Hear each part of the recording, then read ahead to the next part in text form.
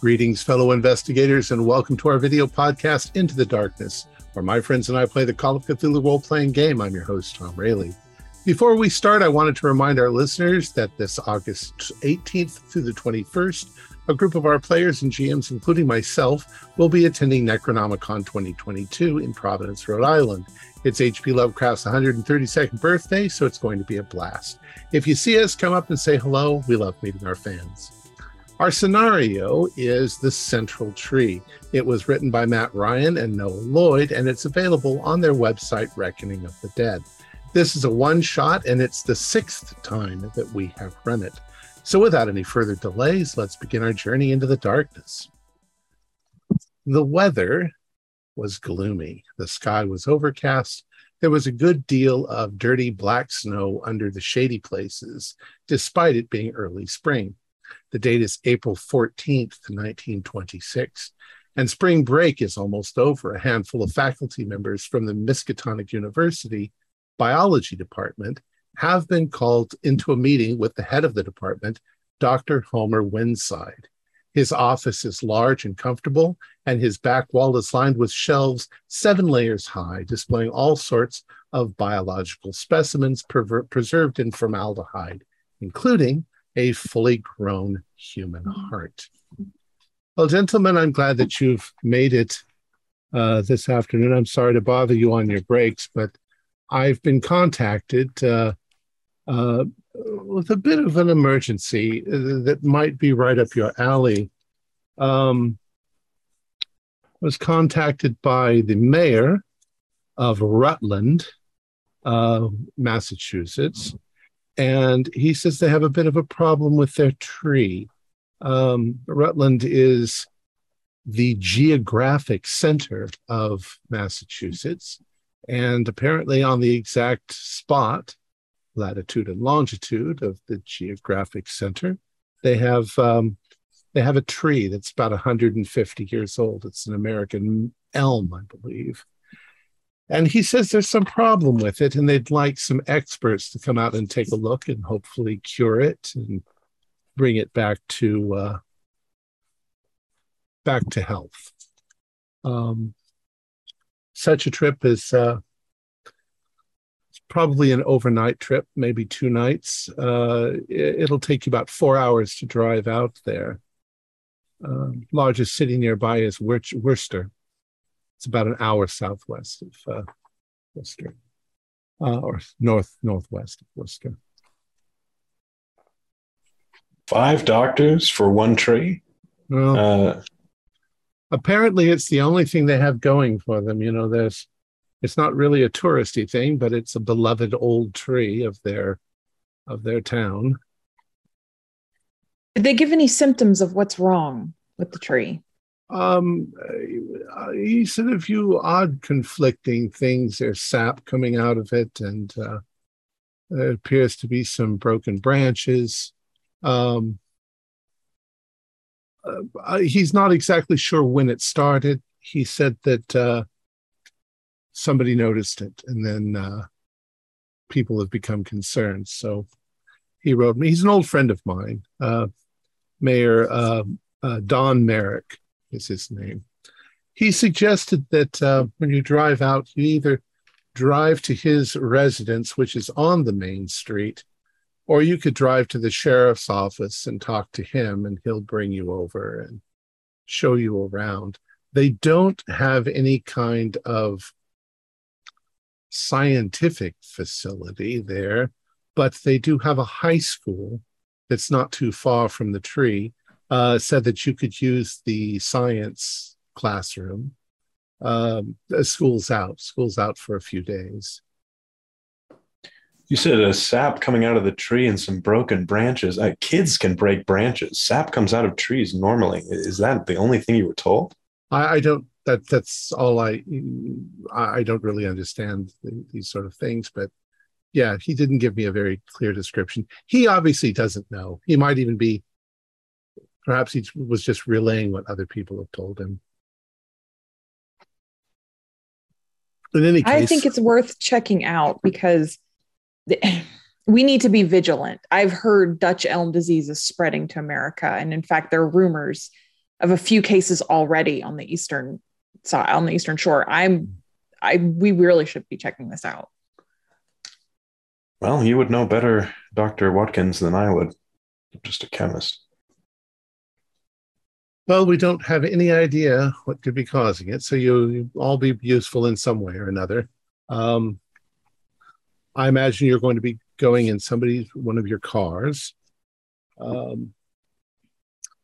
That's all. Meeting over. If you want to leave, you should be able to get there, early afternoon. It's morning currently. Yeah. Okay. Dr. Clark, do you think we could take your vehicle? I think we should all fit. Absolutely, my dear. I'd rather be doing this than teaching my students. 3 years in, they still think a spider is not an arachnid.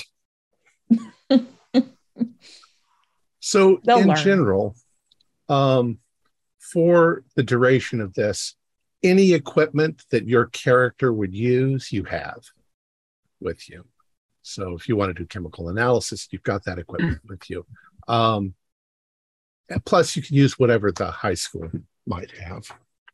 Perhaps we should take 2 cars so we would have enough room for the extras and our luggage, as well as our equipment and our trunks. That's a good idea. I agree. I can volunteer my car, or anybody else who wants to drive, that would be fine. Thank you. I think Dr. Hawk, some field equipment, collecting equipment would be good too. I'm sure you have plenty of that. Yep. I'll put that on the list. All right. So off you go. The basic route that you're going to be taking is this one. Basically, Arkham to Concord, Concord to Hudson, Hudson to Worcester, and then up to Rutland. Fairly straightforward, at least. Yeah, it'll take you about 4 hours. The roads are not all perfect. Do we know anything about Rutland? No, it's just another small rural town. Fairly rural. It's, Boston's the big town, and that's on the coast. This is dead center in the middle of the country, of the Commonwealth. All right. So you drive out there. You have a fairly decent drive. You stop at a gas station. You get some snacks. You were also told that if you're staying overnight, it's been arranged that you'll be staying at Jennifer Tuttle's boarding house. So you drive along. You go through Worcester. Worcester's actually it's not how you pronounce it. Worcester. Worcester is a fairly large town. But once you I heard leave, they do nice sauce there. Worcestershire. Once you get out of there, you're heading into the countryside. Most of Massachusetts is forest, so and it's deciduous forest. During the winter, it's mostly the trees lose their leaves, but it's springtime now. The leaves are coming out on the trees, so there's a light, sort of lime-colored green everywhere. Sticks sticking up out of the woods. But the roads are basically roads through tunnels of trees. You got big trees on either side. And then there's farmland beyond there. So after you drive for about 4 hours, you start to come, up and over a hill, and you come out of the stand of trees. You can see laid out ahead of you, there is a town that should be Rutland. You cross a small bridge over a creek. You can see the spire of a church in the middle of town. And without bothering to show you a map, basically you go by a number of farms. You go by St. Patrick's Church. You see Jennifer Tuttle's boarding house, which is not too far from the church. And then there's a general store, a greengrocer, a library, a town hall, the mayor's house, the sheriff's office, and then the high school at the other end of the town. So where did you want to park? It's a small town. You can walk from one end of the town to the other in 5 minutes. I would pull inside the boarding house parking lot, or outside of it on the road. I'd follow suit. Okay. You park literally right in front of it. There's parking spots. Okay. And I get out and let everybody else who's in the car, to get out and wait. Stretch your legs. Gather up. Stretch my legs, light a cigarette. Yeah. The town is not what you'd call busy, but it's not empty either. There are people shopping and walking around and going about their businesses. You can tell from the general look of the people that most of them are probably farmers and farmers' wives doing their shopping and stuff like that. Thank you for the drive, Dr. Hawk. Actually, I was raised in a town like this. I'm comfortable here. Well, then maybe you can lead some of the discussion. I hope to. Well, let's get some rooms for ourselves, and maybe the receptionist knows a little something about the tree as well. Small town. Okay. Good idea. So you go in the front. It's typical what you'd expect. It's a 2-story building. There's a young woman behind a counter, and she sees you coming in, and she says, Hi, folks. Are you the scientists? Yes, we are. We were just looking to see the rooms in which we were given, so we can just pack our things in them. All right. We've been expecting you. You're in rooms 1 through 5. We don't have many guests this time of year, so you're in luck. Very convenient. That's upstairs. We were called here about this beautiful old tree in your town. Do you know anything of it? Oh, the central tree? Mm-hmm. I know about it. Everybody kind of knows about it, but I heard something about being sick.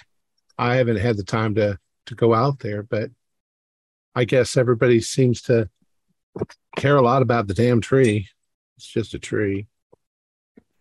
But there ain't much else to go on in this town. Mm-hmm. Has it been ever sick before? I don't know. Let me show you to your rooms. We'll get you all settled in. Did you want me to call anybody? The mayor or the sheriff? Wait, Dr. Swanson, who do you think we should start with, the mayor or the sheriff? I don't remember who were we supposed to talk to. Either, I believe. Did either one. Yeah. Well, then I believe we should start with the mayor. I'll call the mayor. Yeah. By the time you guys are freshened up, he should be here. Lives just down the street. And he'll meet us here in the boarding house. I'll tell him to come here. Thank you. Very kind of you. So you go upstairs. She takes you upstairs. She shows you where your rooms are, gives you your keys. They're, comfortable, small rooms. We'll assume they all have bathrooms, even though they probably don't. They probably have one bathroom at the end of the hall, but whatever. You don't need to be uncomfortable. The linens are clean and the room. So you guys can unpack your clothes and make yourselves comfortable. Probably takes you about 10 minutes. And by the time did you want to do anything or do you want to just go back downstairs?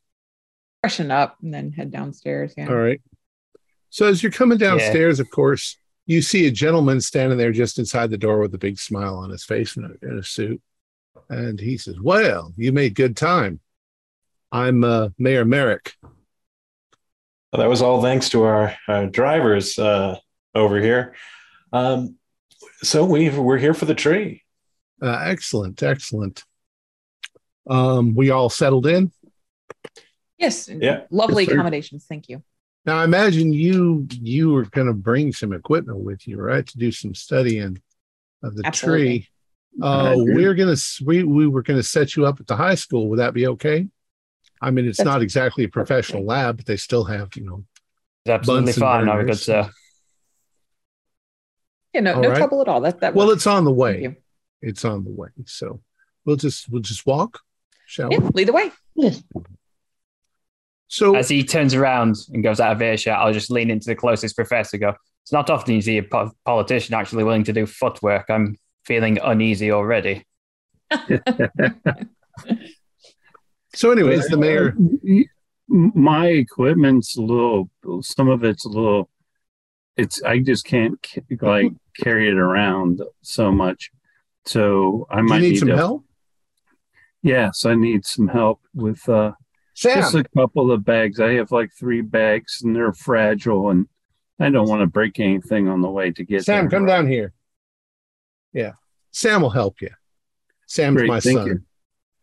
So a young guy comes in. He looks like he's maybe 14, 15 years old. But he's strong. Farmer boy. He says he'll help you. He can carry at least 2 of those bags. Okay, I gave him 2 of them. And he's really polite. No, I When thank we- you for the assistance. When we were driving in here, did we see a lot of fields? Is this a farming community or is it like mostly an industrial? You passed a few farms on the Okay. way out. Some of them look like they've got things growing in the fields or starting to. Some of them look like they've got cattle. Okay. Well, tell me, Mayor Merrick, what drew your attention to the tree in the first place that something was wrong? Well, our greengrocer, his wife, Maggie Rundle, she came in and told me that there was something wrong with the tree. She'd noticed it, I think, was the first person. She knows a little bit about growing stuff, so she thought it was odd. And since then it's caused quite a town ruckus. I'm exaggerating. It's a small town, but it's starting to attract a small crowd. Who all seems to be interested in the tree and most concerned? Well, you see, Rutland's just about no place, and every town's got something that's important to it. And call it a rallying point. We've got this tree that was planted 150 years ago. It's a huge, beautiful elm tree, and it's right on the geographic center of the state, so the Commonwealth. And that's about all we've got. So it's not a big deal. There's not like a festival or anything that takes place. It's just, hey, you want to see something? There's the center of Massachusetts. And that's all we got. So to some people, the historical society and stuff, they think that's really important. And we're a country folk. We know that things grow and things die. And it's just usually trees outlive us all. So we don't want to see anything bad happen to it. Of course not. Yeah, this can't be the only time something has happened to it, good sir. Well, we have pretty harsh winters, so it's not unusual that branches would get broken. And, occasionally somebody will do a little pruning on it to make sure that, dead stuff gets picked off and so forth. But it's a pretty big tree, it's a lot to handle. And usually you can just leave it be, and it's fine. The town council was talking about putting up a fence around it, just to keep the local kids from climbing in it and stuff like that. Not because, they're going to hurt the tree, but more like they're going to hurt themselves falling out of the tree. Is that a big problem? that Not you really, get a lot of kids playing in it? Well, we don't have a lot of kids, but kids will be kids, you know. There's probably a few places on it that have, lovers' hearts carved into it. If the sheriff catches him doing that, he'll give him, discipline. But kids will be kids. Anyway, and now this is all happening as you're walking. And you've walked by the sheriff's, and the sheriff comes out and introduces himself. That's Sheriff Pete Pinchant. And it looks like he's maybe in his early 40s, bit rough looking, like he can handle himself if there's a problem. But it probably doesn't look like he's had much more than, a bar fighter. There's no alcohol in town. There's no alcohol, But he joins you and says, Mayor, we've been having a little bit of trouble. It's like it's like some people won't leave the tree alone. They're concerned, but they're poking around it. Says I tell them to get, but they don't want to get. And he's like, whatever. Well, the scientists are here now. We're going to put them in charge of that whole thing. The sheriff, before we go, what exactly are people doing? Well, you can see right over there. And he points, and you can see down the road, there's the school, and there's a big field next to the school, usually for athletic, whatever, the kids' playground, and there's a playground next to the school. But you can see there's a big old tree kind of on the edge of that field. And there are a few people sort of standing around looking up into the tree. And the sheriff describes it as a rowdy crowd, but you don't see any rowdy, It's just people don't gather around. So as you're going forward, if that's what you call rowdy, I'd hate to see violence. So as you're approaching the tree, here's the high school. We're going to set you up in there, but you can see the tree quite clearly. Looks like this, except it's getting some green on it. Mm. And there's a point where you are between the tree here and the high school here, and you've got the equipment in your hands. And the mayor is kind of, we can look at the tree in a minute, or we can go and set you up. But there are at least 5 or 6 people that are milling around the tree. And there are a couple of people, oddly, out in the field beyond the tree, sort of wandering around. Something about it just seems a little odd. What do y'all want to do? Is the sheriff still here? Mm-hmm. Sheriff, who are those people right out there? Oh, that's there's Maggie Rundle, and that's he names a few other people. Okay, just people from the town. That's Farmer Johnson out there in the field, and just locals. You want me to tell them to skedaddle? I don't think it matters unless my colleagues need their. I wouldn't mind talking to some of them. Clearly, some of them had the knowledge to recognize that something was going on with this tree. Doesn't hurt to get a local's perspective. Yes, agreed. Probably should put some of this equipment down, Dr. Hawk. I think we only really need the collection kits themselves. We can put everything else in the labs. Well, why don't we get you set up right over here? The classroom in question is this one. In the high school, all the classroom doors open to the outside. Okay. So he takes you over, and they unlock the classroom door, and they show you inside. It's basically, of course, classroom tables, But there's also workstations, like you expect in a science room, with little Bunsen burners, and there's a sink, and there's various things like you'd expect like that. So you've got lots of places where you can put your equipment down, and you don't have to set it up immediately. Well, this looks wonderful. And I tell the boy who's been carrying, thank you very much for bringing my equipment. We can just put it over here against the wall. We can set it up later. No I problem, really mister. appreciate your help. No problem at all, mister. If you need anything, you just look me up. Now I pull a couple of coins out of my pocket and give it to him. Gee, thanks. He takes that. No problem, and thank you. He skedaddles back to the boarding house. All right, so you guys quickly, you have your stuff there. You don't necessarily have to immediately set it up, but whatever you want to do. No, let's go outside. Yeah, let's get down to it. Yeah. I'll light a cigarette with a Bunsen burner before we go. Just make sure you turn that off, Dr. Clark. Yes, I know. Not after last time. We don't want another incident. Look, I told you, it was once, and that was it. It wasn't my fault either. I'd like to talk to some of those locals before I personally go look at the tree. Okay.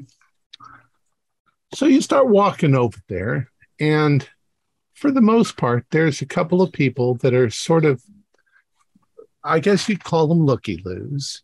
They're standing, 20 feet away. Maybe there might be a man and a woman sort of holding hands and looking, chatting back and forth to one another. But then there's a second class. There's a lady who she was identified as Maggie Rundle, was also the first person to notice the tree. She seems to be right up near the tree, and she's touching it in places. And when you see that, you realize that there is a sappy substance coming out of places on the tree, but it's bright purple. It's very strange looking. Looks like it would be very sticky.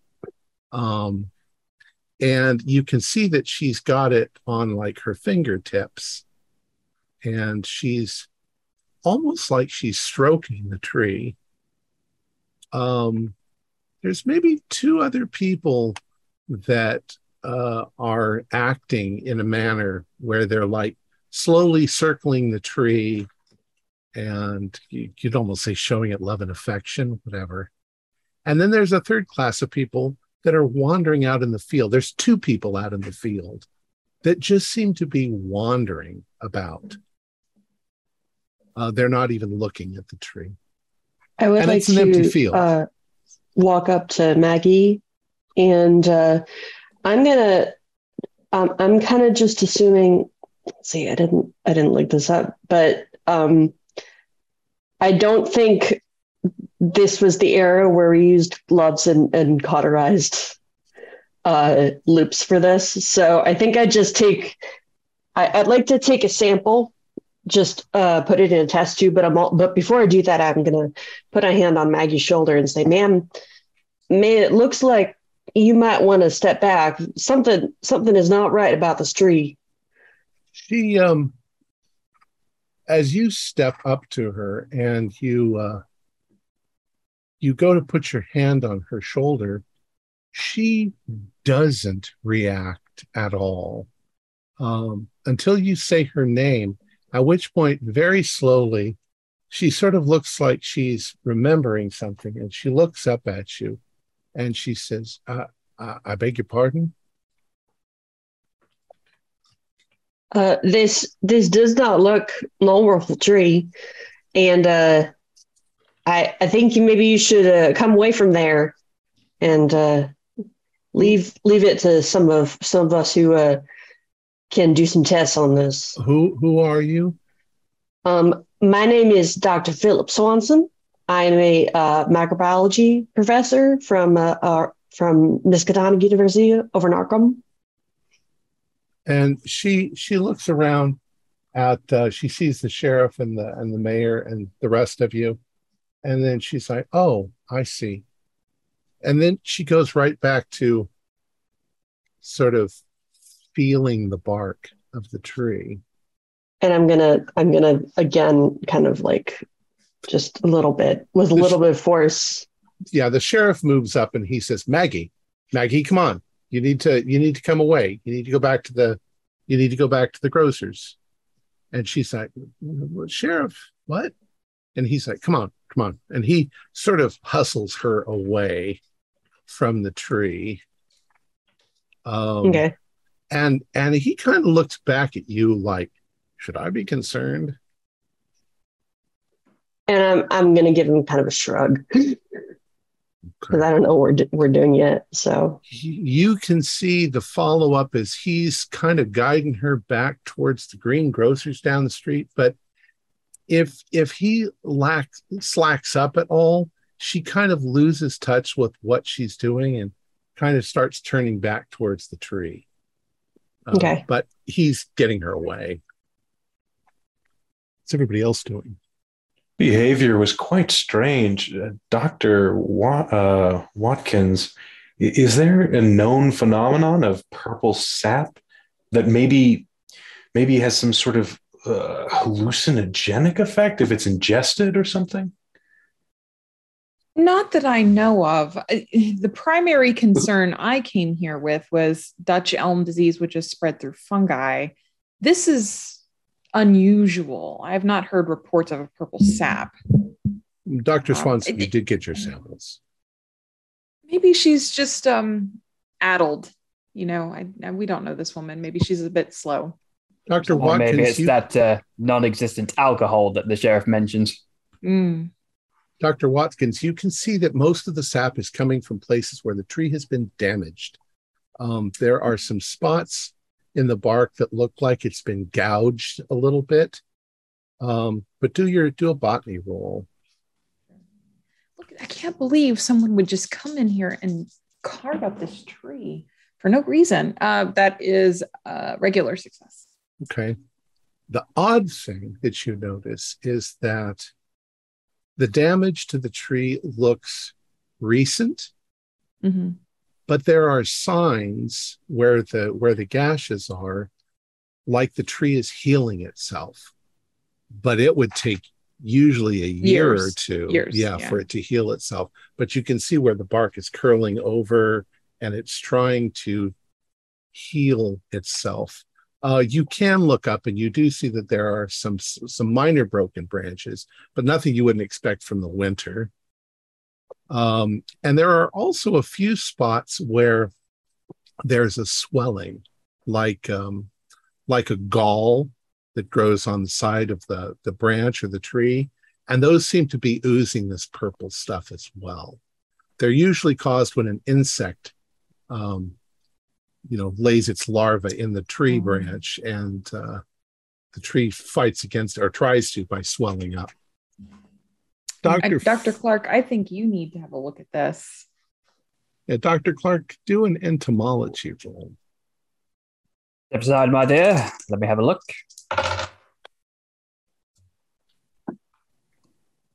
Entomology, you say? Yeah. Should be under science. Yeah, there it is. That's a 56 under 71. Okay. So you're looking at the tree. You do think that those could be galls, like wasp galls, though they're more uncommon on an elm tree. They'd be more likely to be on an oak tree. But it's about that time that you sort of look down and you notice a stream of ants. It's not unusual to see ants going up into trees. They're usually, spreading pests. But in this case, the ants seem to be going up to that goopy purple sap and collecting little bits of it and then taking it back to their nests somewhere. So I pull out my notebook and I start making a small sketch and notes observing this. Fascinating. Whatever this substance is, it seems that the ants are drawn to it like a nectar of some kind. We should document everything. This could be a new discovery. This could put Arkham on the map. Absolutely. I was worried about Dutch elm disease, but this could be an entirely new, and my goodness, we should probably quarantine this area too. We don't want it to spread. Yeah, we don't want this spreading. Absolutely. To the trees over there. The mayor interjects, is it something you think you can take care of? Can you cure it? It is uncertain to say right now because we've had some testing. However, rest assured, we will do our best to keep you as informed as we can. All right. Well, I've got some business to take care of, but yeah, keep me informed. That's my house, and he points to his house down the street. Is Miss Rundle often in that state? She's acting rather strange. It's not typical behavior. I don't know her very well. I'm sure my wife knows her better because she does the shopping, but I couldn't quite say. And he goes away. And meanwhile, you can now see the sheriff down the street coming back. Okay. After he took her into the shop. And he and the mayor have like a little 5-second conversation as they're walking along. And you can all do listen rolls to see if you can hear any of that conversation. They're not that far away from you. No, that's a failure.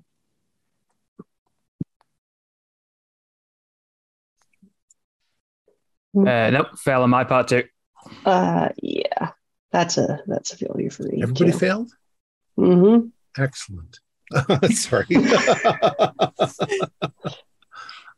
Dr. Hawk, we might want to look at Miss Rundle. That's your specialty more than mine. But if this is some kind of substance that is affecting humans, that's something that we really should note as well as we catalog all this. And for all we know, Mother Hubbard there has infected half the town already. I'm sure it's nothing that serious. We can't rule anything out just yet. We don't know if this is an airborne pathogen or if this is some sort of touch disease, some sort of body fluid disease, and we need to be sure before we can let her out. I think maybe she should even be quarantined herself.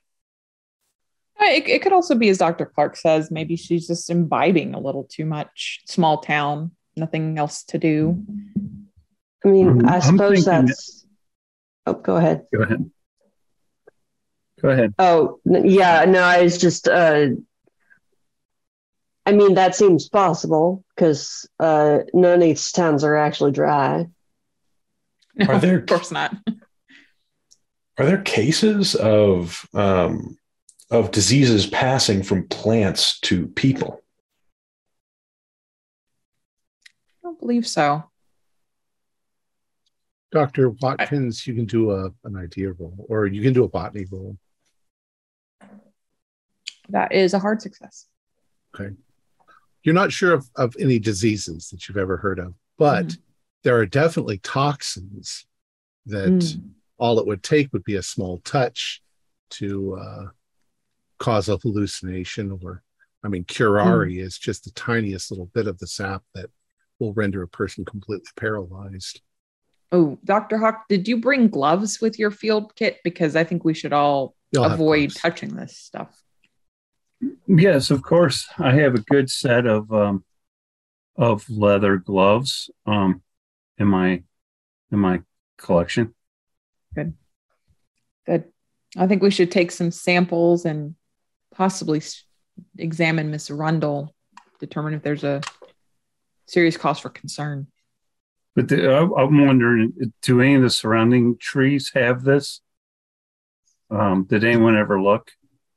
If not, maybe we should take a gander. Are there any surrounding trees? Or is this kind of in a field? Not exactly near this. There's, like I say, there's a field, but then on the other side of the field, there's like a whole line of trees. It's worth looking at those as well. And there are trees in the town here and there. But this one there's probably nothing for 100 feet in any direction from this particular tree. Is this the only elm, or do we see other elm trees? No, there's probably other elms in town as well. It's a very popular, beautiful tree. The mayor's walked away, hasn't? The mayor's walked away, and the sheriff has returned. Okay. Mayor says he wants me to make sure I do anything you guys need. Thank you, sir. What would this tree? Are there any large bodies of water near here? Well, yeah, right across the field there, and he's pointing to the field you're next to. Says past that strand of trees, that's the pronunciation.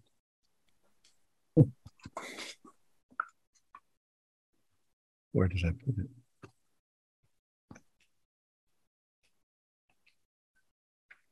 That's the pond. I'll do. I think I'd like to take some samples, so I will meet you, and then I'd like to plate these samples that I have, and I'll hold up little test tubes or curettes or whatever I have. It's the Muscapog. Okay. Muscapog pond.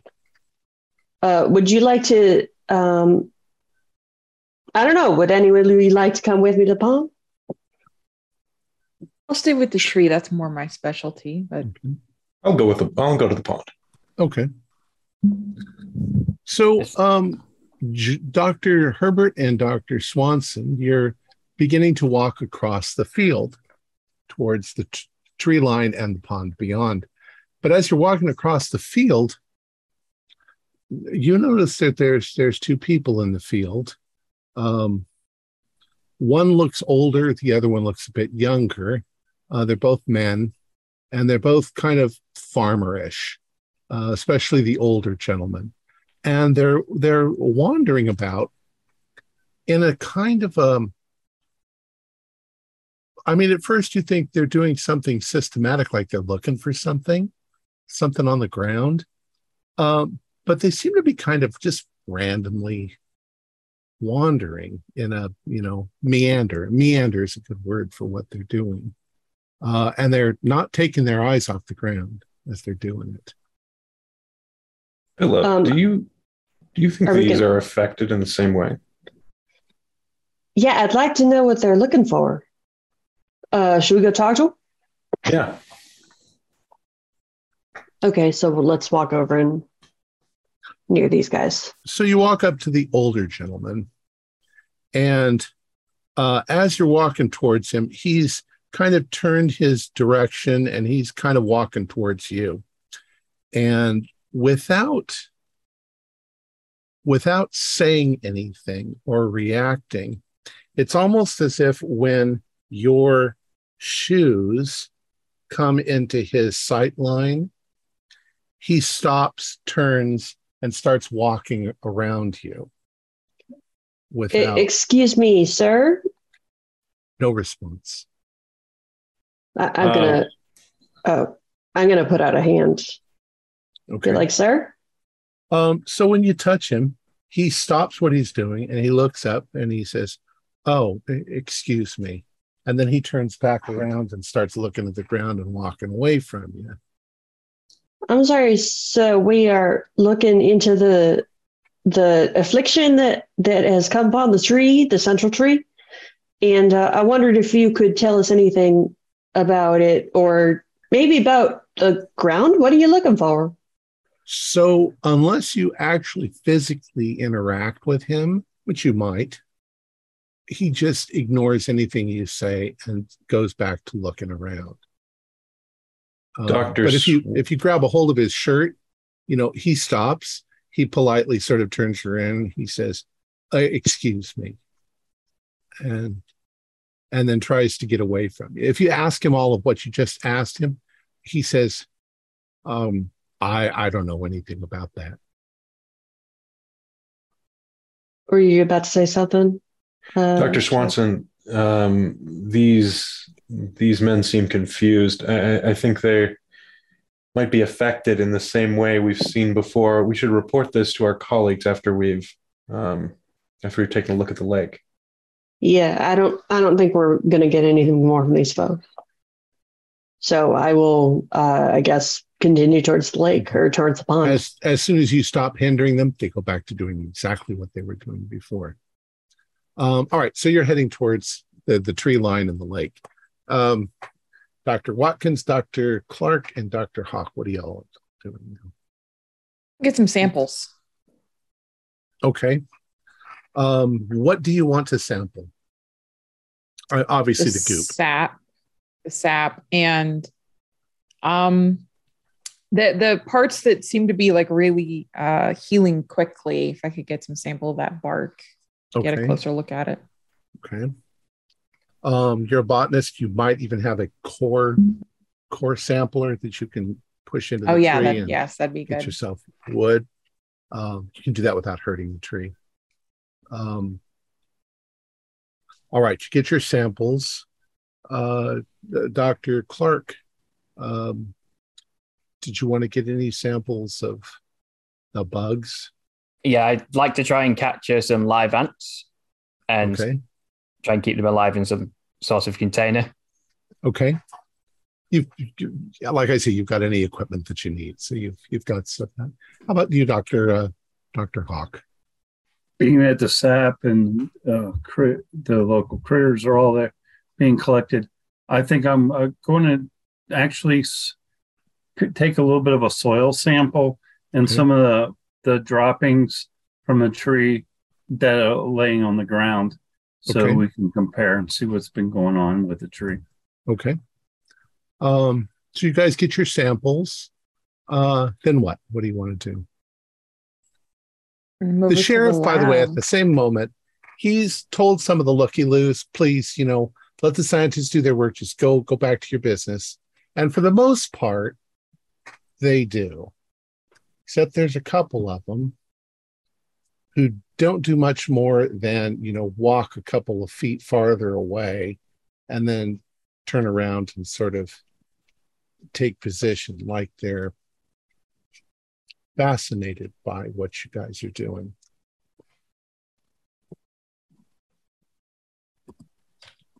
So what do you want to do with your samples? Want to go back to I'm not one to work in front of an audience. Yes, let's move it to the labs. The galls that you were saying were like insects. Is that something that we could maybe carve out of the tree gently in a way that would not harm it? Yeah. Okay. Yeah, you'd need something a little bit harder than a knife. Maybe as a botanist, you probably have a little saw. Yes. Yeah. Okay. I'll take a little those off. Sample one of those. Yep. Now, when you do any kind of wood removal, you notice that, especially the galls, there doesn't seem to be any residual purple sap. The sap seems to be coming out of holes in the gall. Okay, I see. Okay. If you do a core sample, the core looks clean. It doesn't look like there's anything inside the wood of the tree except where it's been damaged. This is very strange. You would think that taking samples away from the wood would cause sap to bleed from the tree. I wonder if this has anything to do with your ants, Dr. Clark. Maybe so. Unfortunately, there's only so much we can do in the field. Absolutely. Yeah, we should take this back to the lab. Okay. Absolutely. Also, Sheriff. Yes, sir. I think it would be in the best interest for the town if you were to quarantine this tree off in some fashion. All right, I think I can find some something that we can use, like a roadblock to put around it.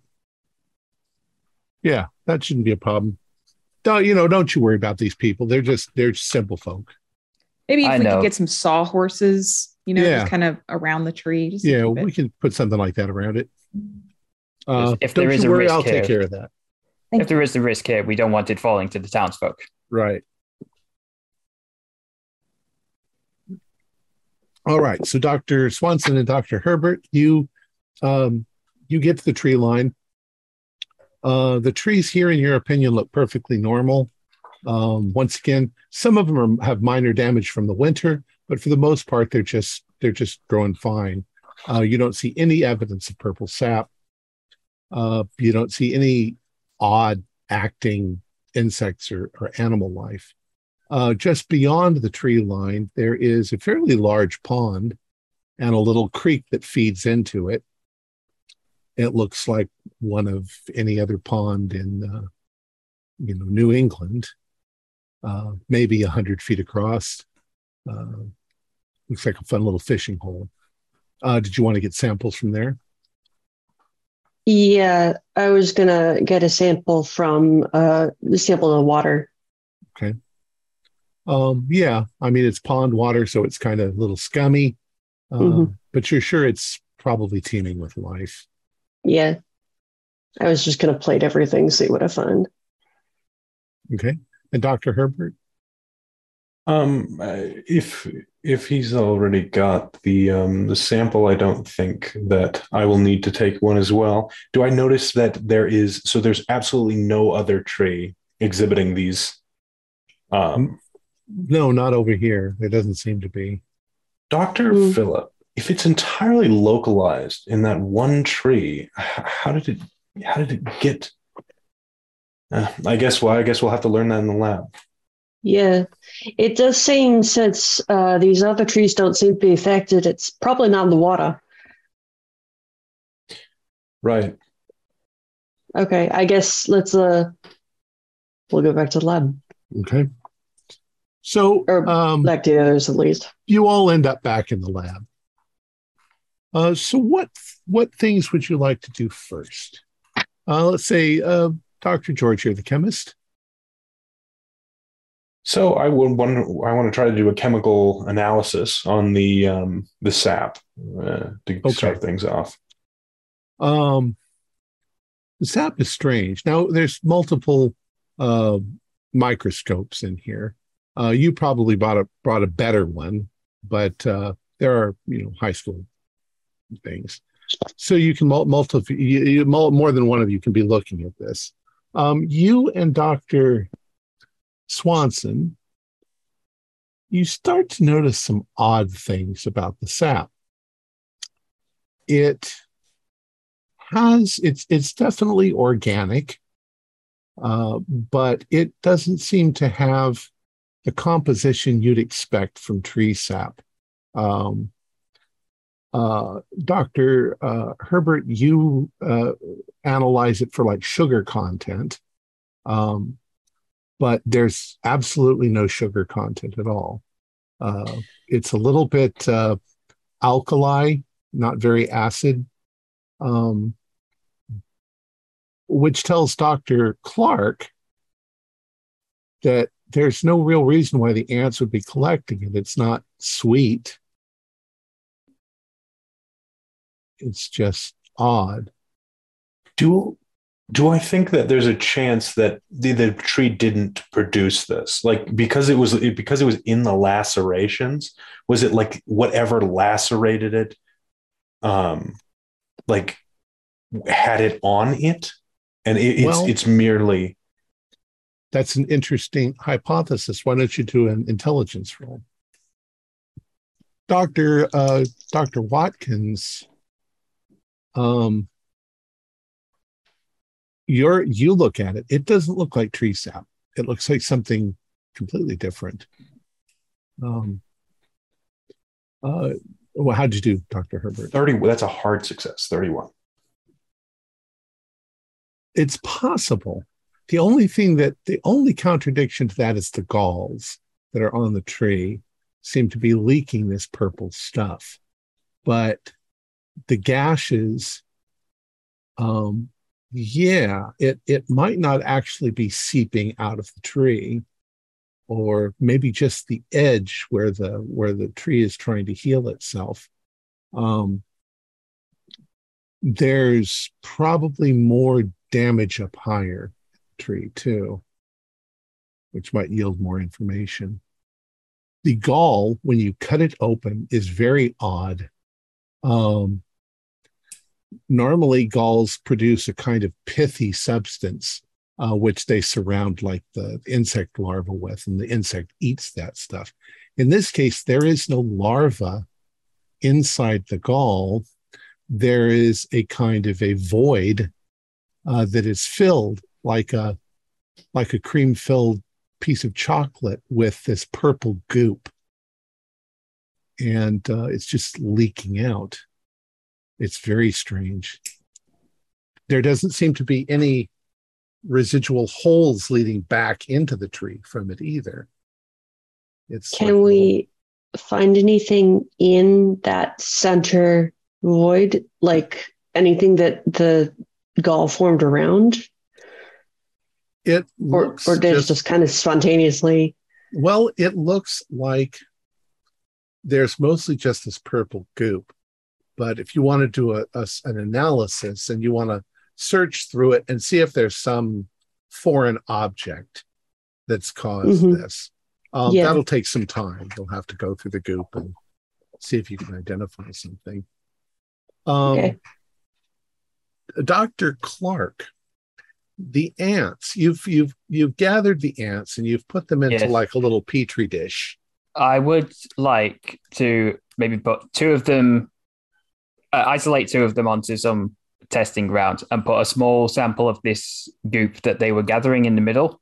And I want to see whether or not the ants are acting out of their nature. Like, are they sharing it? Are they being aggressive towards each other? The ants, how do you put the goop in there? Describe exactly what you're doing.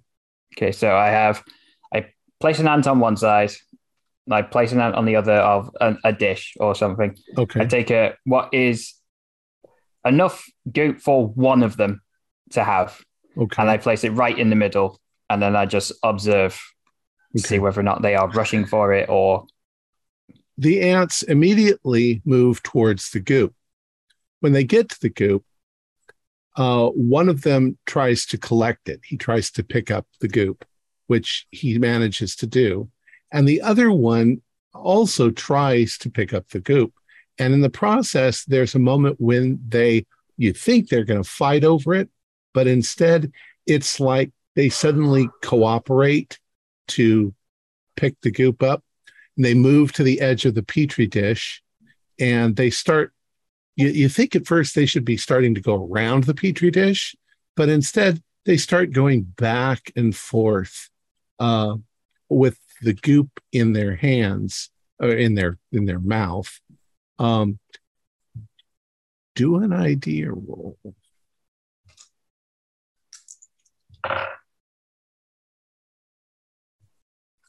Idea, that is...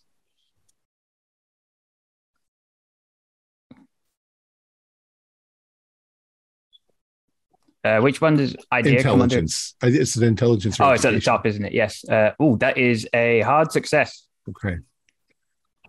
You're holding the petri dish. You're watching them going back and forth, and as you're looking at them, you suddenly glance up.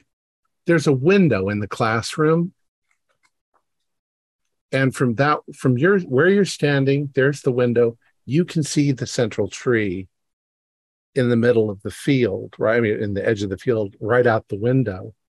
The ants are trying to go towards the tree. And to confirm, if you turn the petri dish around, they adjust so that they're still trying to go in that direction.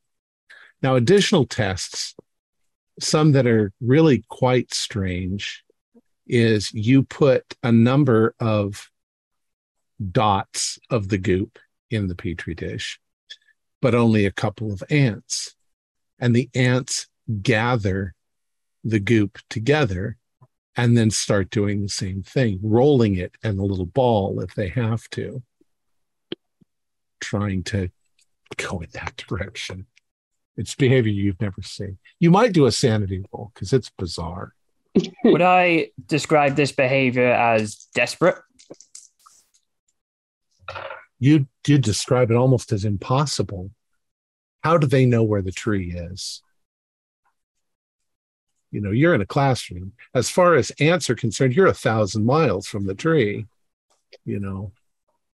Did we see them going towards the tree or away from the tree? I forgot. Well, they were climbing up into the tree and grabbing the goop, and then coming back down to the ground where their hole was. The hole was a pass on the sanity, by the way. What's that? Okay.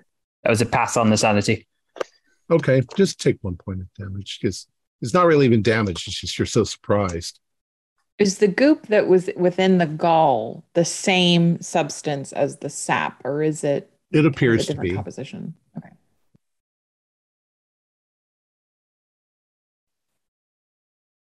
Anything else that you're going to do? Dr. Herbert, do we have the chemical composition of this material? Could you not identify? Well, I feel a little out of my depth, actually. The attributes which this has doesn't quite make sense. I almost think that perhaps someone had lacerated it with something, and then the material that we're seeing is perhaps not sap at all, and that's the reason why it has these attributes, which I can't explain. But the problem with that would be these galls. So I do feel a little bit stranded here, and I was hoping anyone. Chemically, it's definitely organic, but which just means it's carbon based. But structurally, it doesn't look like it's sap. It's like I said, there's no sugars present.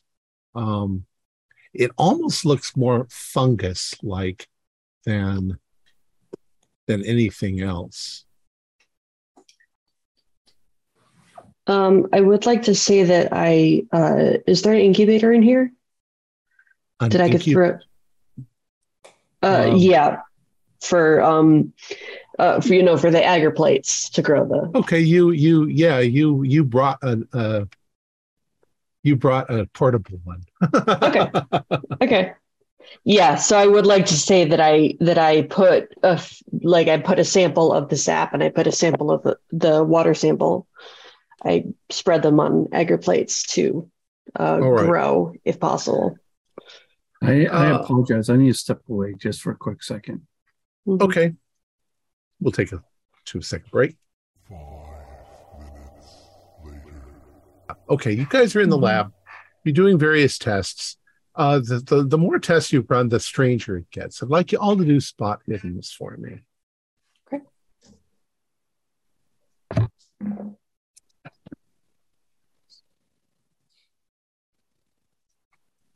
No, that's a failure on my part. Failure as well. That is a hard success. Okay. That is a hard success for me as well. Okay. So those of you who had hard successes, you just happen to be on one side of the table as you're standing there, and you can see out the window.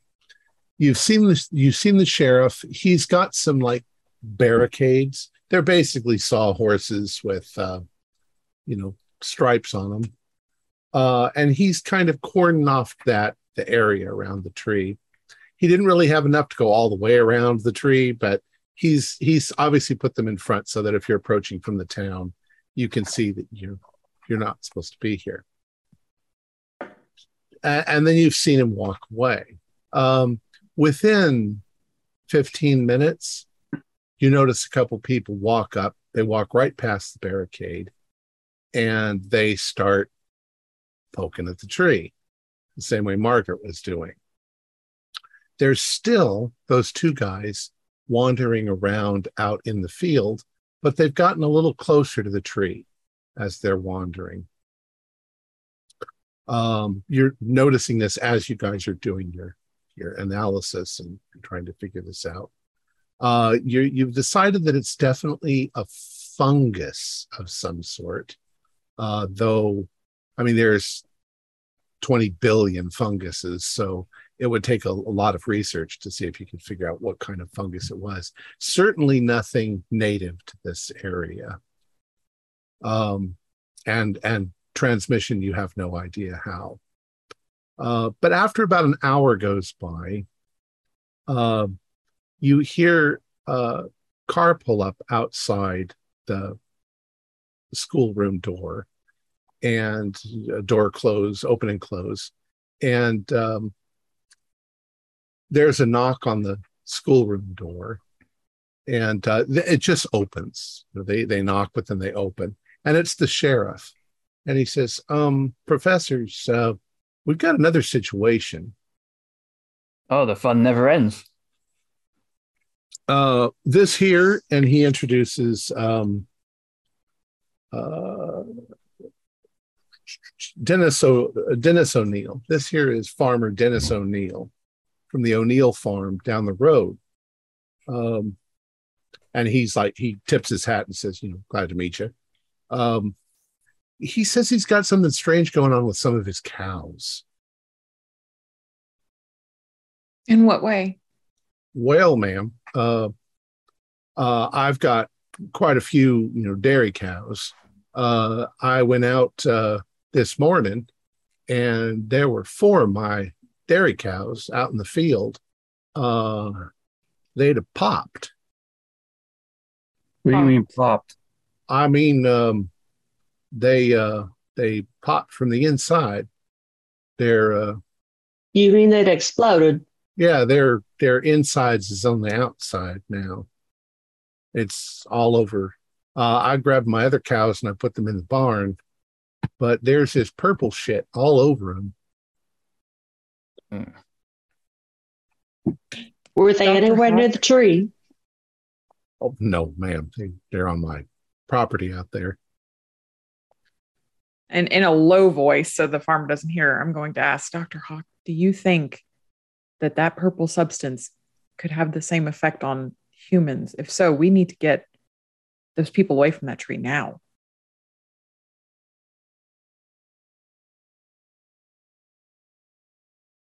You're muted. Who did you say that to? Dr. Hawk, do you think that this could have the same effect on humans? Oh, never mind. Yeah, it could potentially. I think the first thing we need to do is also go out to his farm and look at those cows, and get samples and compare them. But yes, if it's happening on cows, what makes you not think it will work on other mammals, right? So we should probably keep people away from the purple goo or whatever you might want to call it. Well, I set up a barricade. I can post a sign telling them to stay away. I gesture out to the window. I can clearly see it's working. Oh, damn it. I think you need to make that barricade stronger, sir. Well, I can tell these folks what they need to be doing. So he turns around and he goes out. The farmer's standing there with you. And he says, if this is some sort of disease that's spreading around, my whole livelihood is in cows. And I've now lost 4 of them. We'll have a look. All the more reason why we should go out immediately and look at the cows and quarantine your other cows. Well, the sheriff brought me over here, but my truck's right over here. If you want to pile in, we can go out. Well, there. I have my car as well, so maybe I'll follow you. Who wants to go? I'll go. I'll go. I think we all have an interest in this. Yes. Yeah. Absolutely. Well, Dr. Swanson, you were going to go through the goop in the galls. Oh, right. Yes. If you wanted to do that, that's time. Yeah, sure. Okay. Before they leave, then I would just like to ask the farmer, were these particular cows acting funny yesterday? Not that I know of, ma'am. I mean, they didn't like the popping noises, but they weren't acting sick or anything. No. What popping noises? Well, the stuff in the sky. You probably don't know. I mean, there was an article about it in the newspaper a few days ago. What? Do you have a copy? Not on me. Okay. Some fella over in Worcester. Perhaps someone should find a copy of that article. I'll go and track down. I'll try to track down a copy of that newspaper. I'm gonna try to see if there's anything in the deep. Okay. So did you want to? Who's all coming with? I'll go, but I do have a question for the farmer as well. Mm-hmm. Mr. O'Neill, was it? Yes. Do you have any sort of plant life on your farm, like a tree of any kind? Well, there's trees around the perimeter. It's mostly grass. Mm-hmm. And I take it you also grow crops on your farm as well? Oh, not really. Just, we got a small little garden for the house. Mostly it's dairy. Within those plants, have you noticed anything strange? Like maybe the plants are oozing some kind of purple substance, or maybe insects are acting strange around it? Well, there's purple stuff now where the dead cows are, but they're never seen it before. I called into the sheriff and I said purple stuff, and he immediately said that we need to talk to you. That's good to know. Let's make haste, everyone. All right. Agreed. So I'm sorry, who all is going? Who's staying? Hey, I'm going. Go. At least. Okay. I'm going to drive over behind. I'm going to follow the farmer. Okay. And I'm sorry, Dr. Herbert, were you going or staying? I will go. Okay. And I think that I was going to stay and you were going to keep going through the dissect stuff to see if we could find out what was light another cigarette before we go. I suppose I'll ask Dr. Phillip. Could you use my help here, or should I go with them? This is going to be a long process, and I'm just going to dig through with scalpel. So you go on ahead. All right. Okay. So we'll come back to Dr. Swanson in a few minutes. All right. So you guys you can drive out or follow Dr. Dennis O'Neill out to his farm. It's not too far away, maybe less than 2 miles from the central tree. You pull in, and it's basically, you can see there's a big old barn, there's a big farmhouse, a big old barn, and then there's a field, with mostly fresh spring grass coming up. But the barn is obviously a dairy barn, and you can hear the mooing of the cows inside the dairy barn because he said he's locked them all up. He says, come on out here with me. I'll take a look. He walks you out into the field, and he kind of starts to look a little squeamish. He says, it's a pretty gruesome. You sure you want to go, man? How about that newspaper article you said you all had? Right. I'll tell you what, we'll go in and get the newspaper article, and you gentlemen, you can see where the grass is mashed down right over there. That's where they are. Okay. All right. So and him start going towards the house. You guys go over and you find 4 cows. The cows are no farther apart than 10 feet, kind of randomly laying there. They're all laying on their sides. Their stomach area has burst open, it looks like. There's purple goop on the ground. There's purple goop all inside of them. And you notice that there is purple stuff across their lips and mouths, which are hung open. They're glassy-eyed. They're obviously dead. But you don't smell anything at all. No smell of decay. You don't smell any decay. You don't smell anything from the goop.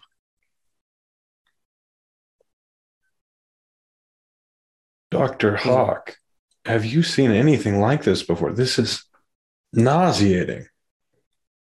Well, it'd be more nauseating if I could smell what it's supposed to smell like. We probably need to take some samples.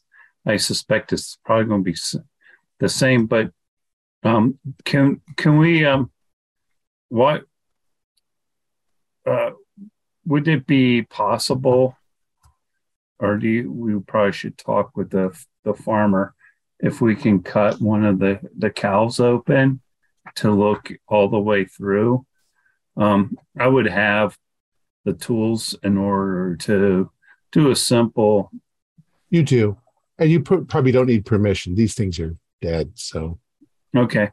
Well, then I will start to like underneath the chin and try to cut it down towards its gut to open up to see if any other parts have the purple goo inside, and maybe even cut into the esophagus. Biology roll. Biology roll. Okay. 37. It was just a plain success. Okay.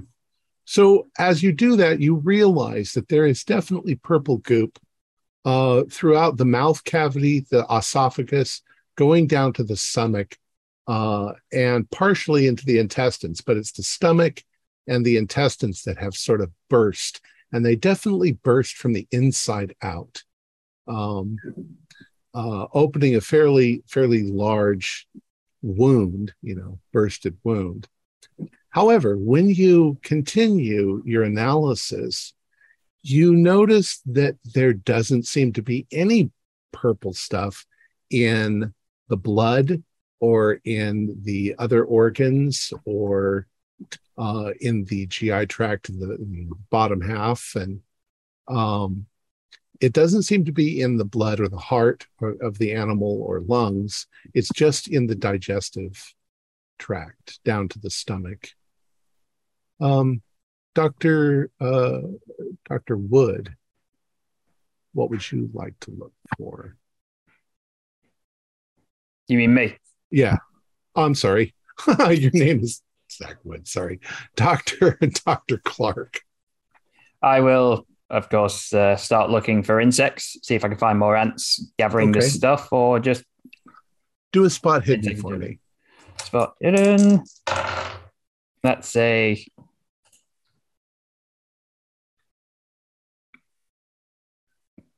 that's a fail. Okay. So you're walking around looking to see if you can find any kind of insect. There don't seem to be a large population of insects in the area. You're surprised you're not finding ants. But once you're a ways away from the thing, you do find some, large harvestman ants that just seem to be normal, doing their own thing. They're not collecting anything. And that's about the time you notice that there is something in the grass over to one side. It looks like the grass might be singed. There's places on the grass where it's black. Mm-hmm. And as you walk over there, there's an object in the middle of this burn area. Looks like this. It's about a 1.5 feet long, about 6 inches wide. Looks like it's made out of brass or copper.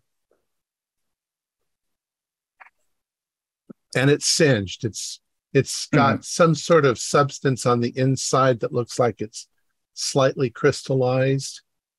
And it's got a smell. It's got a fairly strong smell. Not of gasoline, but of some sort of maybe petroleum ish product, Okay. Can I hold my hand over it, see if I can detect any heat coming off it? Yeah, there's none. All right. I will stand up, face the other two doctors, and I can't do it myself, but 2 fingers in the mouth and whistle them over. Okay. You can just see Dr. Hawk. Dr. Watkins has gone in the house with the farmer. Oh. Dr. Herbert, wait, did you stay there or did you go with them? I'm with the cows, yeah. Okay, you're with the cows too. Okay. Oh, yeah, so you 2 doctors come over. Or if the 2 doctors hear you whistle, you guys go over? Yeah, I'll walk up to him. What do you got there? Well, I don't know. Some people call it a bomb, but I call it a mystery. Inside, there's some sort of crystallized substance. And it smells of, did you say it was petrol? It smelled of. Yeah, something like petrol. Is that some kind of farming appliance or what is that? I have not got the slightest clue. Doesn't look familiar at all. Dr. Herbert, do a chemistry roll.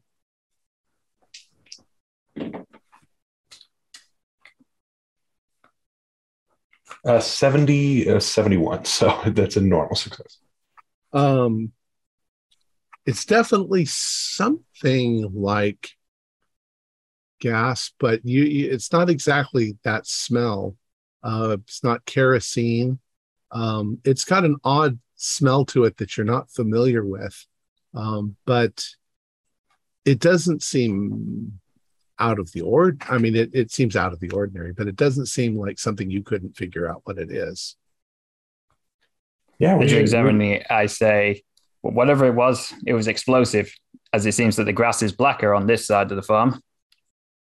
Yeah, there's definitely a big burn spot where it is. Well, if this stuff is dangerous, I suppose we should be careful with it. I think I could get it analyzed though if we bring it in. Mm-hmm. Yeah. It's not big. It's something you could pick up and carry without any difficulty. It's slightly wet on the outside from the moisture of the morning, just the natural moisture. Actually, it's afternoon, so yeah, it's not wet. Dr. Watkins, you go in the house with the farmer, and he says, "Miss, if you'd like to have a seat there, I'll see if I can find that article." And he starts going through a pile of old newspapers. It takes him 5 or 6 minutes, but he finally pulls it up. It's from April 2nd, so not quite 2 weeks ago.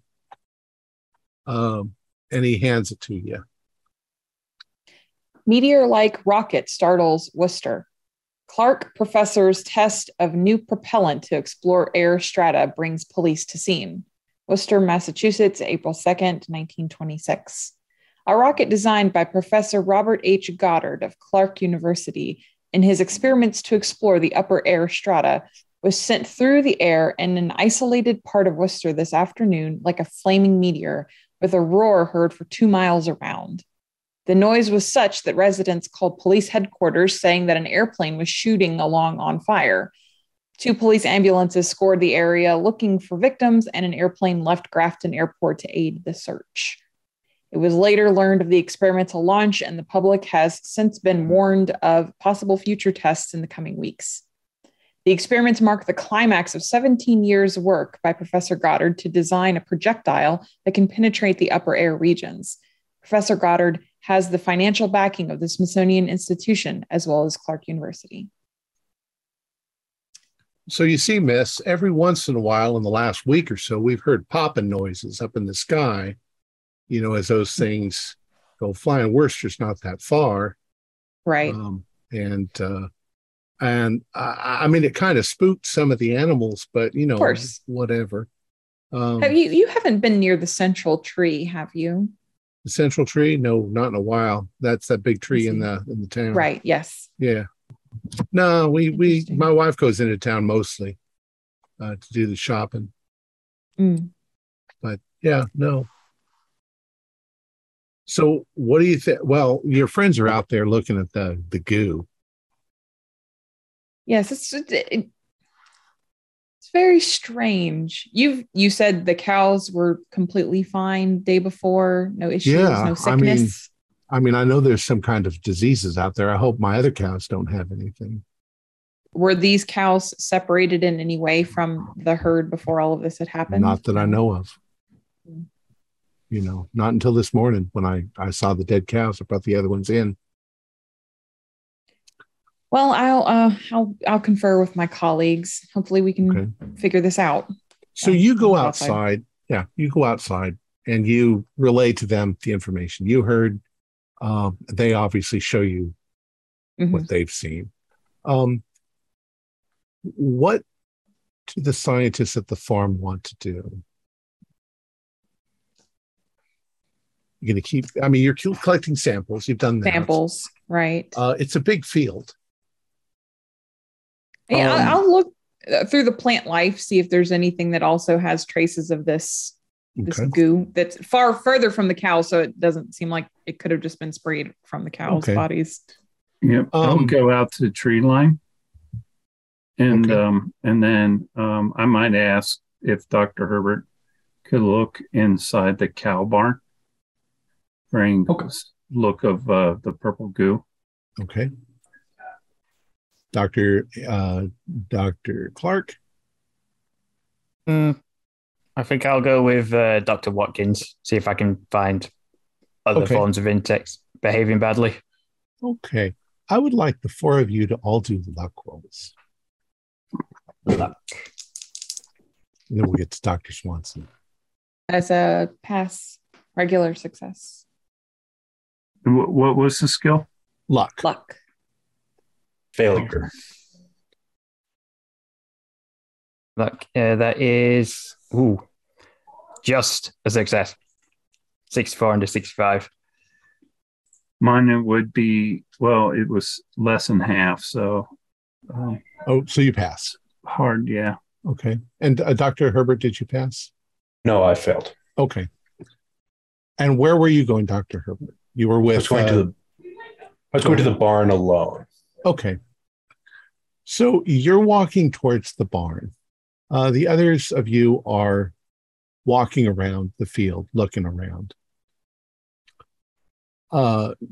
Dr. Herbert, as you're walking, you notice a small patch of purple in the grass right near you.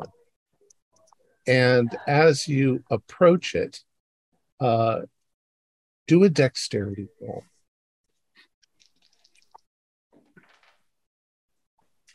39 under 50. Okay. So normal success. Normal success. You walk towards the purple, and all of a sudden, you trip and fall. You start to fall, but you catch yourself before you go flat on your face. But you do go down to your knees, and you realize that you tripped over something that seemed rather large, maybe a brick or something hidden in the grass. But when you look back, there's nothing there. Dr. Swanson, you're looking through the goo.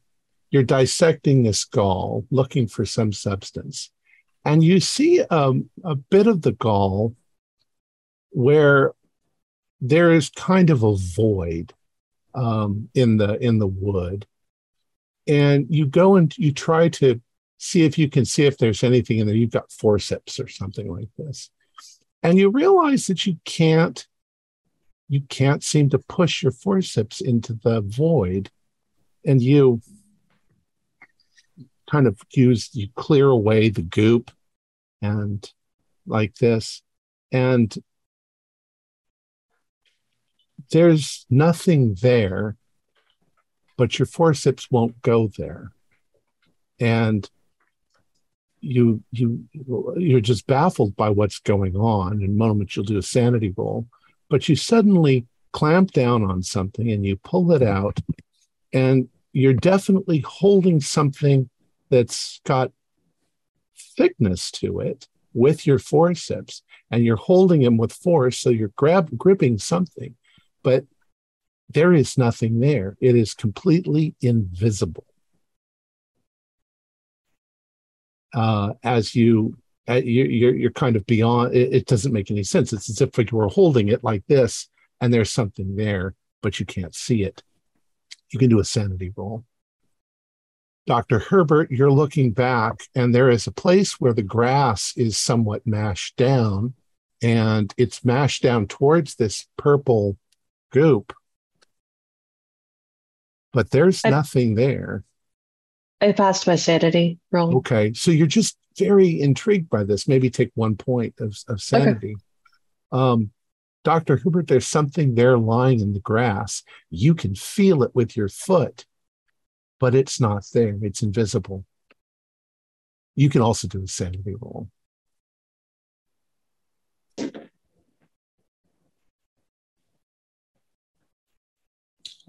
Passed. Okay. So at the moment, you just take a point of sanity loss. But what do you want to do? I want to inspect the object. Can I pick it up, or is it uninterrupted? You reach forward with your hand, and your hand suddenly encounters something there. You can feel it. It feels leathery. It's got a definite texture to the surface of it. And as you feel it, it's actually about maybe 2.5 feet long, and it tapers in one direction. And there's a ball of some sort on the end. I mean, you're getting this all only from tactile information. It feels like a tentacle that's invisible. And yes, you can pick it up. It's heavy. Who's the closest professor to me? They're all within 50 feet of you or so. I just make some sort of call and am like, Dr. Clark, Dr. Hawk, come here immediately. Hawk, I hear the sound of scientific discovery.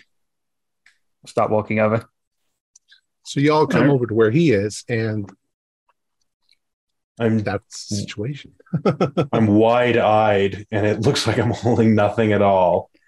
And then I need you to verify my observation.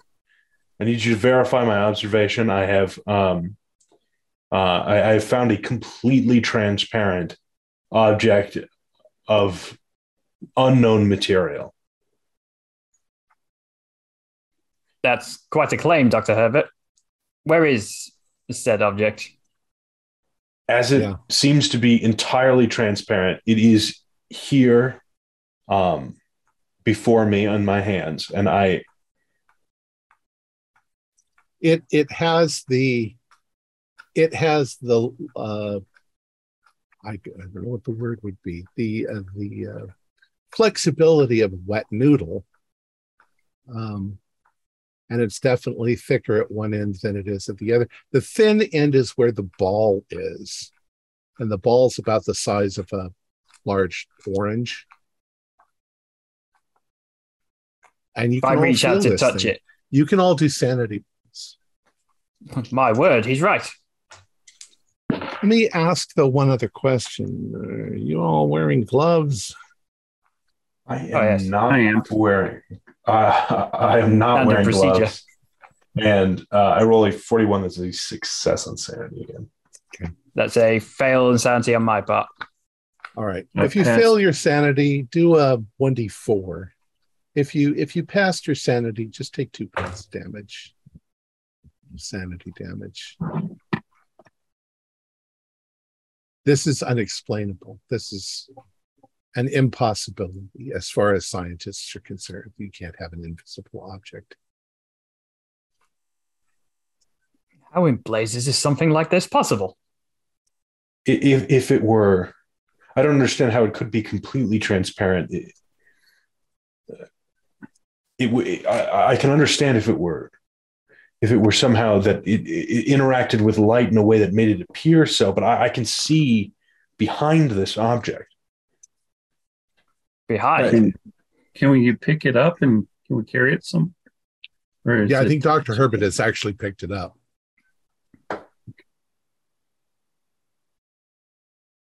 Yeah, you definitely can take it. It's heavy, but it's not that heavy. Should we wrap it in something so we can find it if you put it down again? Yeah, I suppose we should. Can we move this to one of the? Could we move this to one of the cars, maybe? Dr. Hawk, can we move this to your vehicle? Yes. Yeah. Let me look in the barn, and I think I'm sure I can find maybe a horse blanket or something. We can wrap that in. So the farmer has tarps. Okay. Like so I just grab something and we wrap it up and we can put it in the trunk of the vehicle. The farmer joins you and he's concerned. He tells you that he has noticed that he was in the barn. He says some of the cows do have purple stuff around their lips. Well, that's troublesome. I mean, is this something we can prevent? Should we, what should we do with the bodies? What should we do with I've got to be honest with you. We know so little right now. We're trying to learn as much as we can, but for the moment, I don't think we have any advice for you. Should I get some gasoline and burn them? I look to my colleagues. I mean, if it's maybe let's put them in a pile. It seems like a 20 solution to me. I don't want it to go airborne. If it's something, I don't know that they would know that. We're in the 20s. I mean, they know germ theory, but it's still a heavily competing with the miasmatic theory. So, I mean, you can definitely find ways of taking this back to the lab. Maybe we should take maybe bring a sample of the. I'm not there. Yeah, I was just gonna say. Yeah, we're going to bring the whole thing back. We wrapped it in a tarp. We're going to put it in a Jeep. Okay. Or in the car. Sorry. And the farmer says that he'll at least get out his tractor and push everything with the purple goop into one corner, so that if we can burn it, then we'll burn it.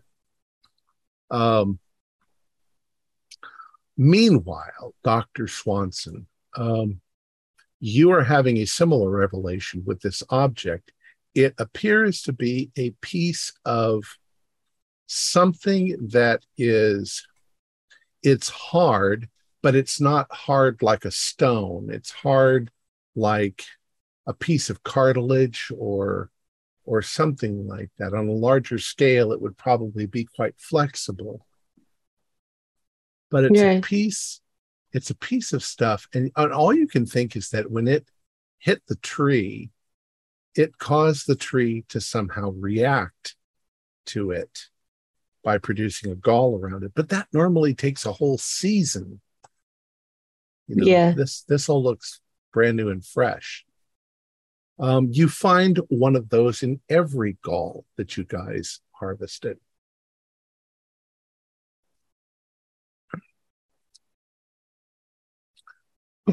Okay. I mean, I don't know if it's useful, but can I try to hold it under like a stream of water and see if I can see what shape it is? Yeah. It's not easy to make it out clearly, but you do sort of see that there is a shape. You can hold it where it parts the water. I just don't want to touch this. Right. You've got gloves on. Yes. Oh, you've got forceps too, which you've been using. Yeah. And if you put it in a, I don't know, a petri dish or something like that, you can see where it touches the substance, So it's invisible, but at the same time, under the right conditions, you would be able to see it. Oh yeah. Can I hold it close to the purple stuff and see if they react to each other? Sure. Do a spot hidden roll. Okay.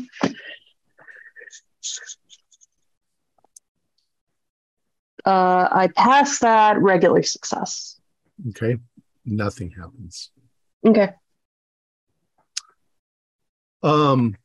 You find it's impossible to examine under a microscope. You see nothing. You find it impossible to analyze it chemically because you can't see anything.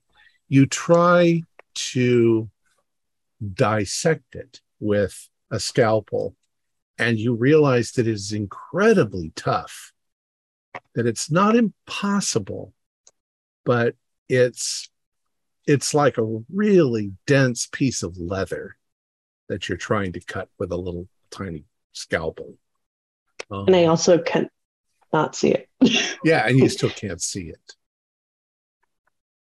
Were the other scientists coming back? Yeah, I think we've gathered up what we can here. I didn't find any evidence of that in any other plant life around the farm, did I? No. The purple stuff. Okay. So you've got the tank.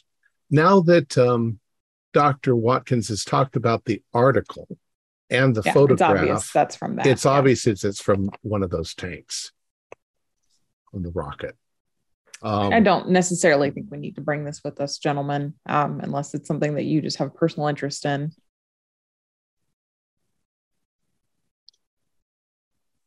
I would at least like to have the substance inside examined, just to rule out possibly that this thing didn't carry the purple substance to these cows.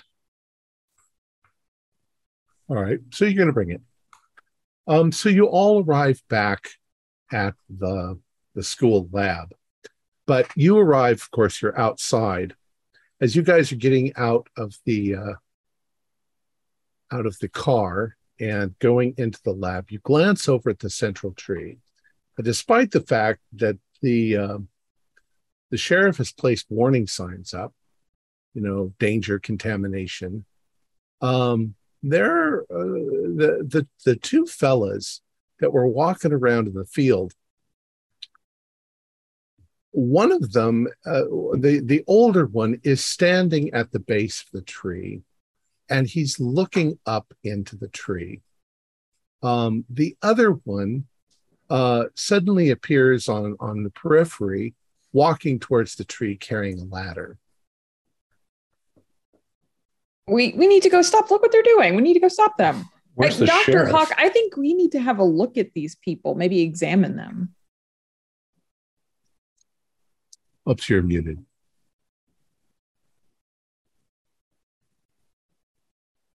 What'd you say, Tony? Dr. Hawk, do you think you could examine these people? I think something must be going on here. Yeah, I walk over to them, just casually say, Hey guys, what are you doing? Can't you see the signs? You should not be this close to the tree. They do not even acknowledge you are there. The old man continues to stare up into the tree. The other guy comes up and puts the ladder up into the tree and starts climbing up.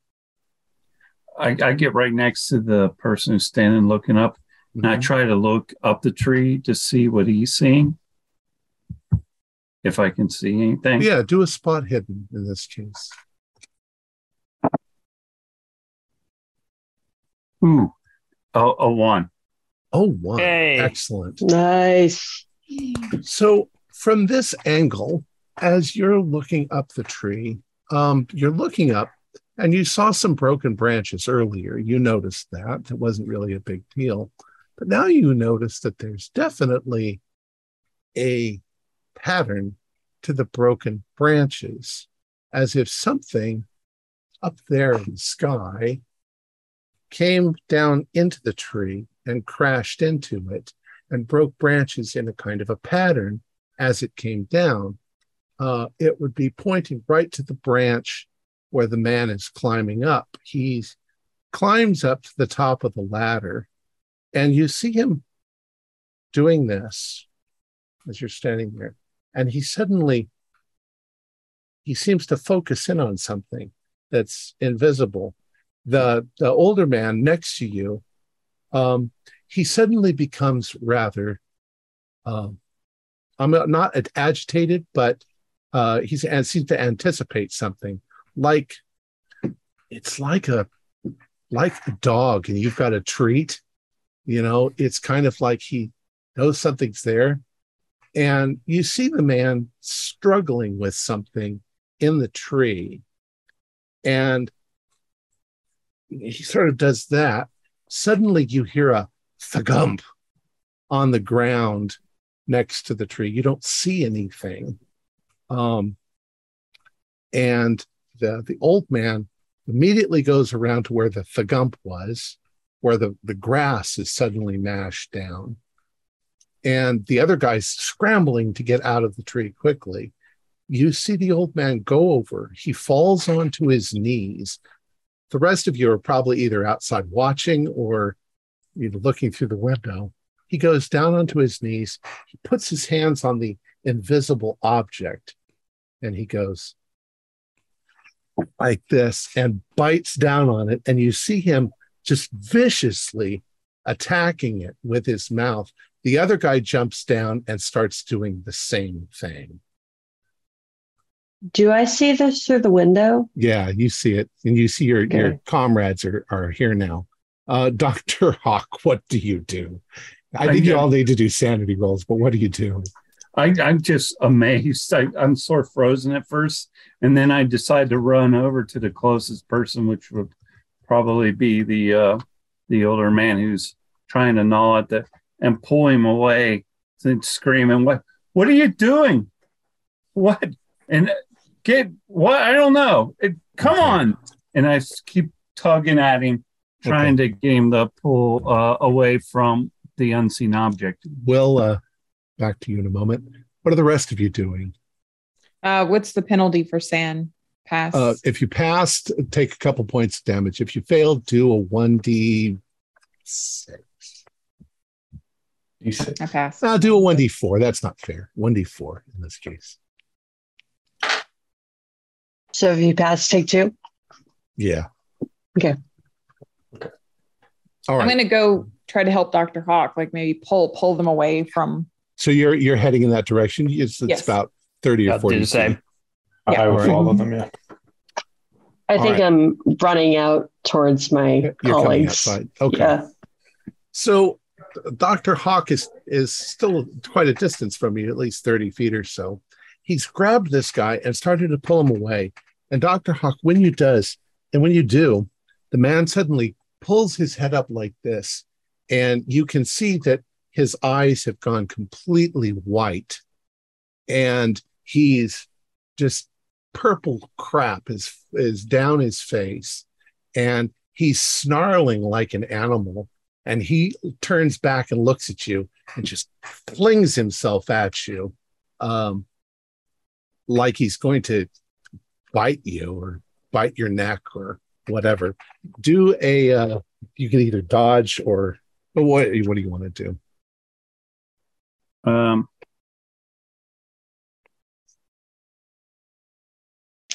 How about I would prefer you try to knock him away using brawl. Okay, yeah, go ahead. Ooh, no. Okay. Unsuccessful.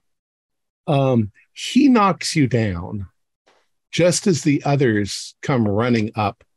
But he got a hard. So he grabs a hold of your arm and he sinks his teeth into your arm. You're in agony. So he's going to do at least 2 points of hit point damage. Dr. Hawk screams out. What do the rest of you want to do? And running to help him, pull the man off of him. Yeah. I'm going to try to help. If I'm close enough, I'm going to try to help to pull the guy off. The man is like a wild animal, and the other man is also growling, and his eyes are rolling up into his head. While the other Go ahead. While the other professors are trying to wrangle this guy, I would want to make sure that the other guy doesn't get involved in some way. Okay. How do you want to do that? I'm not going to try to detain him physically, but I want to physically just be around him and look menacing as a professor can be. Okay. The other guy doesn't really pay any attention to you. You can see he's very busy consuming the invisible object, tearing into something that you can't see. Not even like an animal eating, more like just a vicious, angry tearing into it.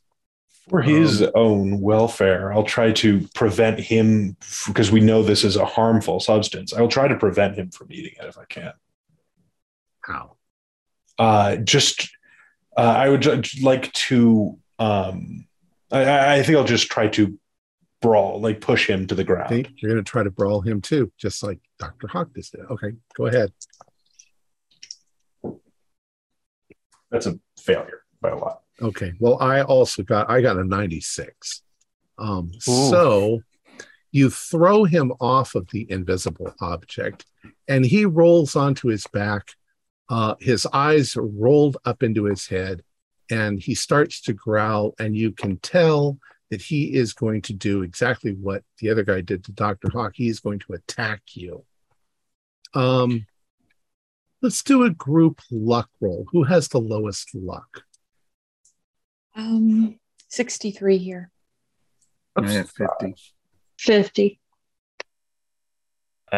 Luck is 65.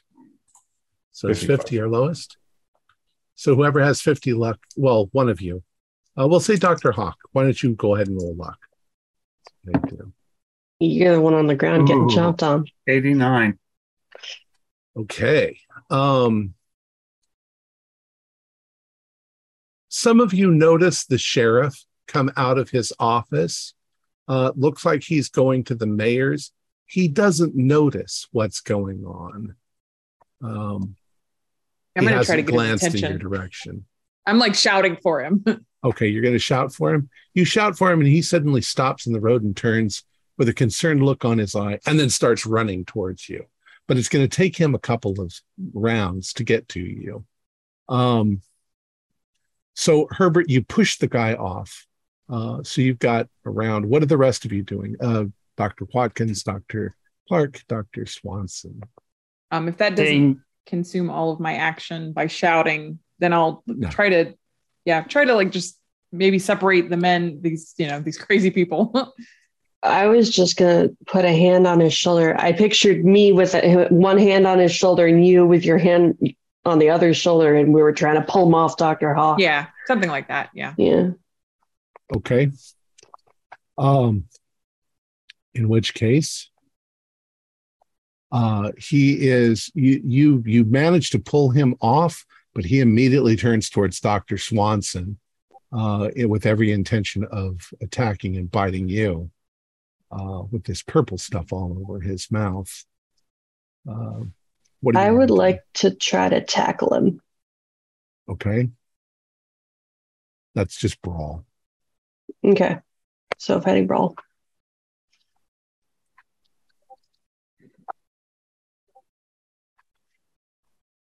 Oh, that's a no. Okay. So you try to tackle him, and what you end up doing is just throwing yourself practically into his arms.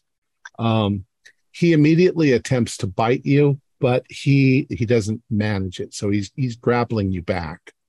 Okay. Dr. Clark, what do you want to do?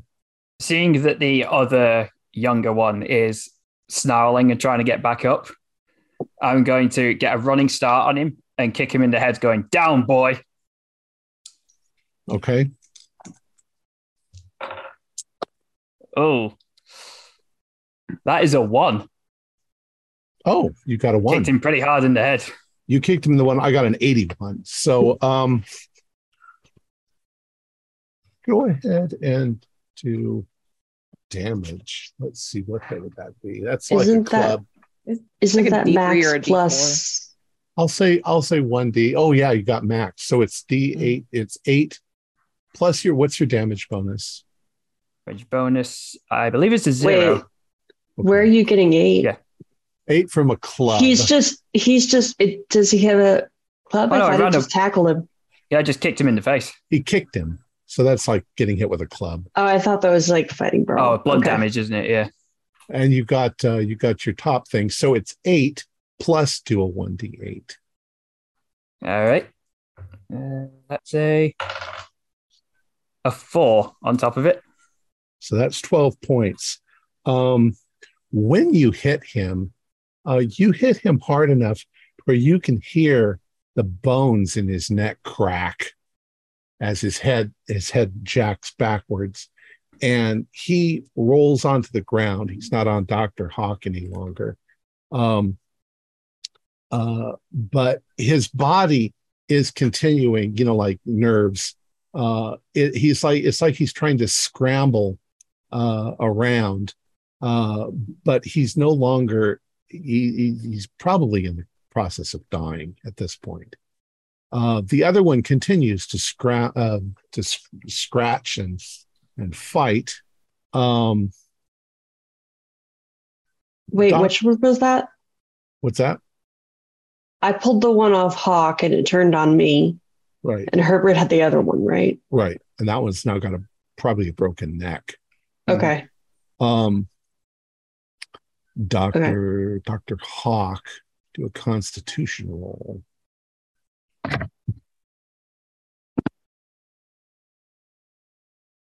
That's a fail. Okay. Dr. Hawk, you have a strange compulsion. You kind of want to know what that thing tastes like. I'll let you do a willpower roll to decide whether you have the willpower to resist. Yes, I would like to try a willpower.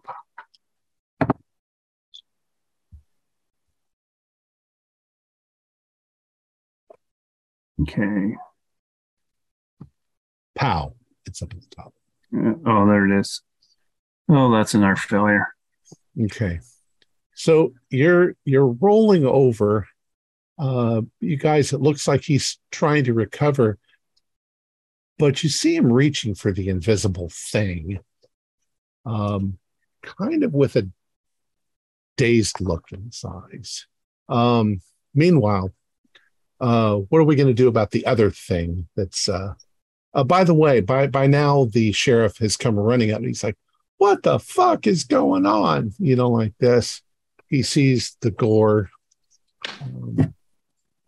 Yeah, go ahead. I'll try to scream at the sheriff. These people need to be detained. There's something. There's something wrong with them. He goes for the younger one to try and restrain him. The one on the ground? The one that doesn't have the broken neck, because he's the one that's coming after me. Right, okay. The one that's still going. And he tries to grapple that one. So he's got him grappled. They're struggling. What's your guys' next move? Frank, I think you have a lighter, right? I think we need to burn this tree. What's happening? I don't know, but I think fire may cure this situation. This whole thing has just gone so awry. I don't know. I think we need to burn this tree. You guys see Dr. Hawk starting to going for the invisible thing. We need Dr. Hawk, don't. Dr. Hawk. I'd like to I guess I don't know if this crazy dude and the sheriff are in my way, but I think I'd like to go towards Dr. Hawk and try to put my hand on his shoulder and be like, what are you doing, man? Okay. Dr. Hawk, as long as they're grabbing you and talking to you, you can mostly understand what it is they're trying to say. It doesn't reduce the desire you have to eat the thing, but you're not going to be violent towards them. I know this is a tense time, and maybe not the time for theories, but they said the tree branches were broken in a certain pattern. Was that something falling? Maybe the rocket had hit something that fell into the tree. Maybe it isn't maybe it's not the tree. Maybe burning the tree wouldn't do anything. That's what you want to climb into the tree and look? Yeah, yes, so I think we should actually. It looks like, and I will tell them about the galls and how it looks like something hit the tree and then the tree grew around it, like it's sort of a protective mechanism. Is the ladder still here? What's that? They brought a ladder. Yeah, the ladder is still there. The sheriff suddenly yells out, "God damn it!" as he's struggling with this guy, and the guy's bit into the sheriff's hand. God damn it. And he throws the guy to the ground, and he pulls out his gun, and he's like, "Now don't you move." But the guy keeps moving, and there's a moment of struggle between the two of them, and the gun goes off, and he puts a bullet in the guy's head, and the guy stops moving. Now people from the town are coming running to see what the hell's going on. Sheriff, you need to get this area cordoned off or something so that the townspeople can't get near the tree. What the hell is going on with this? We'll tell you once you here. I'll help you get some stanchions or something to put in the way. Look, Dr. Aber, do you want to get into the tree and see if there's anything up there? Because if we can't contain this situation, we might need to burn this tree. I'll try to use that? The sheriff suddenly says, and he points to the area where there's nothing. Yeah. And Mike, is that the area I'm crawling to? Yeah, that's the area that you're trying to get to. So I just sort of look at him and continue to crawl towards the object. Dr. Clark, do you have a lighter or matches or something? Okay. Matches. I'm going to say, I think whatever that thing is needs to be burned because it seems to be taking hold of people's minds. The sheriff starts to look glassy-eyed, and people are coming over from the town. Like some of them are running, some of them are concerned that something's going on. Do some of them have that glassy-eyed look as well? No? Okay. I will turn to them all. Stay back, folks. Stay back, folks. Throw a box of matches to Dr. Herbert. If you need to do it, do it. I grab it, but can I ascend the tree with the ladder? Sure. You don't need to climb roll. It's a ladder. So I know what I'm looking for might be invisible. So I'm spending a lot of time with empty air. Okay. You start climbing the tree to a spot hidden for me.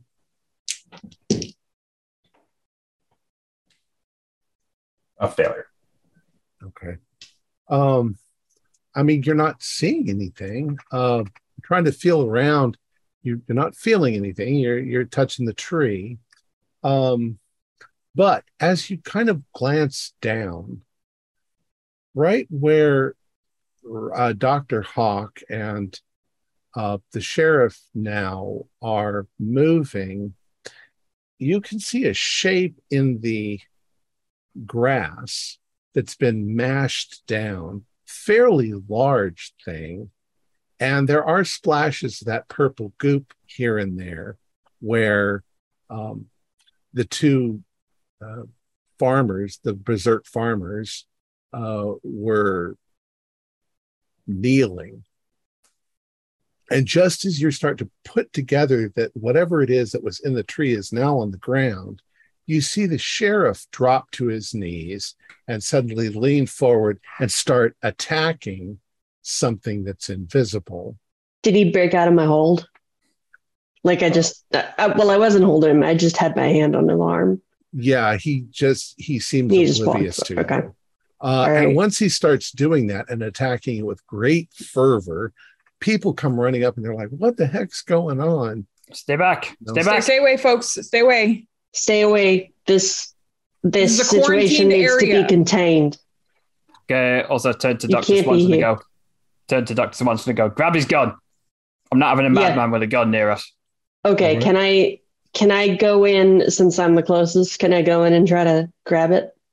Sure. Do a luck roll. Okay. Big money, no wavies. Ooh, 4. Hey. Okay. You reach in rather casually. You grab a hold of his firearm and you pull it right out of his thing. He doesn't flinch, although he is madly attacking. Despite your warnings, especially some of the big brawnier gentlemen that see something's going wrong and they figure, it's our town, we'll handle whatever problems come up. They start to move forward. It's like, Sheriff, what the hell's going on?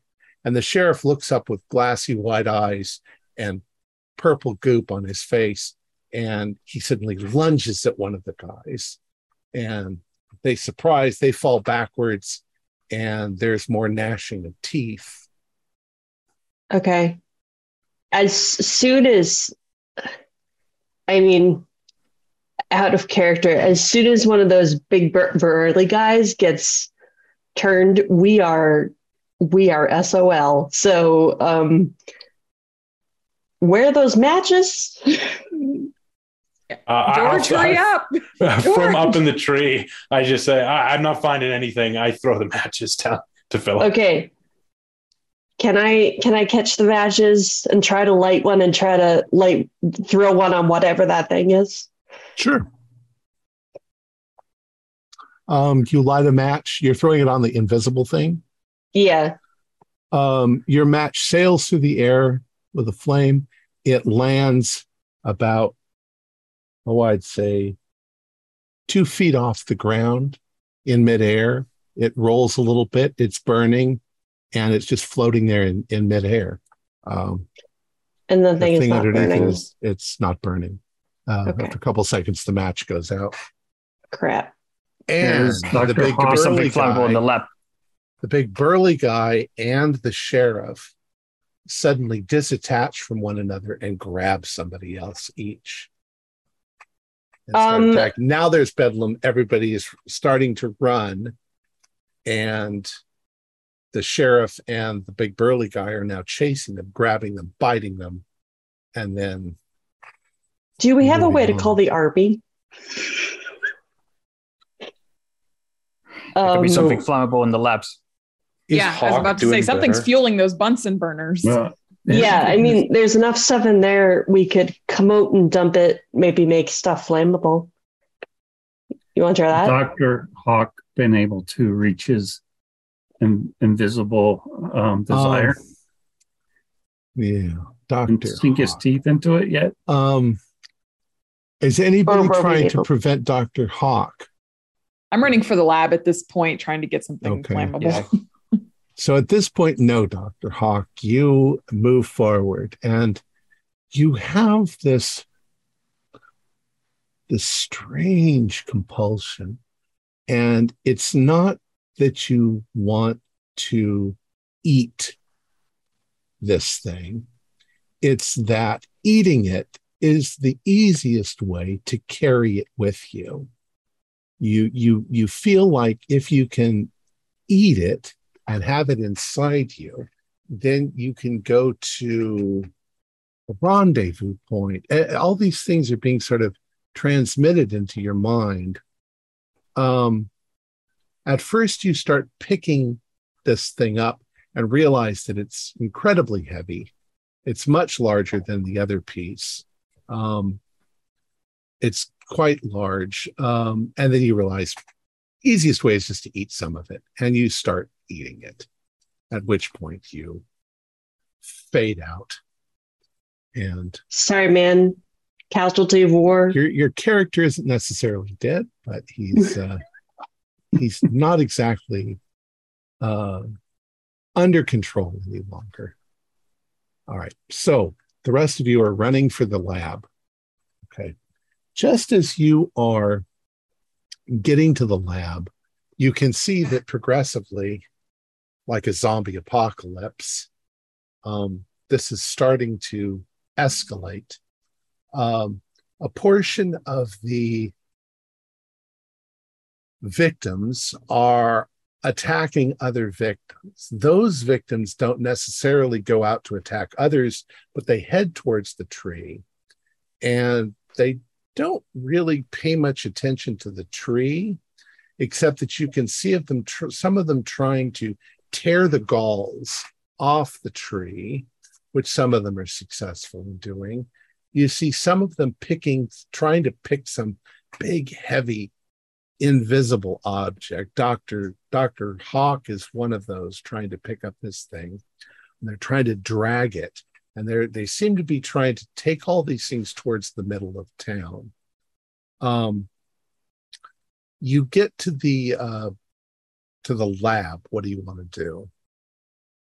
Look for anything that's, flammable fuel. Yeah. Okay. Do they have like bottles of ether around? Well, it's a high school. Right. So there's probably alcohol, which isn't necessarily a very hot flame. There's probably whatever's not fueling the Bunsen burners. Right. Yeah, gas. Yeah. probably acetylene or something like that. Mm-hmm. So there's some things that are obviously, and with the knowledge of chemistry, you know that you could make something, you know, akin to a bomb if you needed to. Could it be some Molotovs? Say, while they're searching the labs, I'm going through the different classrooms, going through the desk. To the high school, one of them's got to be depressed enough to have a bottle. Yeah. There's some alcohol in here somewhere. Well, there's definitely denatured alcohol. Question for you. Did you bring the sample into the classroom, or is it still in the trunk of your car? I feel like all of this in the car. Yeah, I think there was like so much activity going on. Yeah, you came running out. Okay. All right. So you start to look around. I'd say that you can find alcohol, which is flammable. There's plenty of rags and things like that. You mentioned Molotov. You could certainly put something together like a Molotov. Do a spot hidden for me. Everyone, or just... Yeah, you're all individually at one point or another taking a look outside. That is spot hidden. That is a hard success. It's a fail on my part. That saves regular for me. Okay. Those of you who succeed, you're keeping your eye out the window. You're looking to see what's going on. A couple of these wide-eyed things now,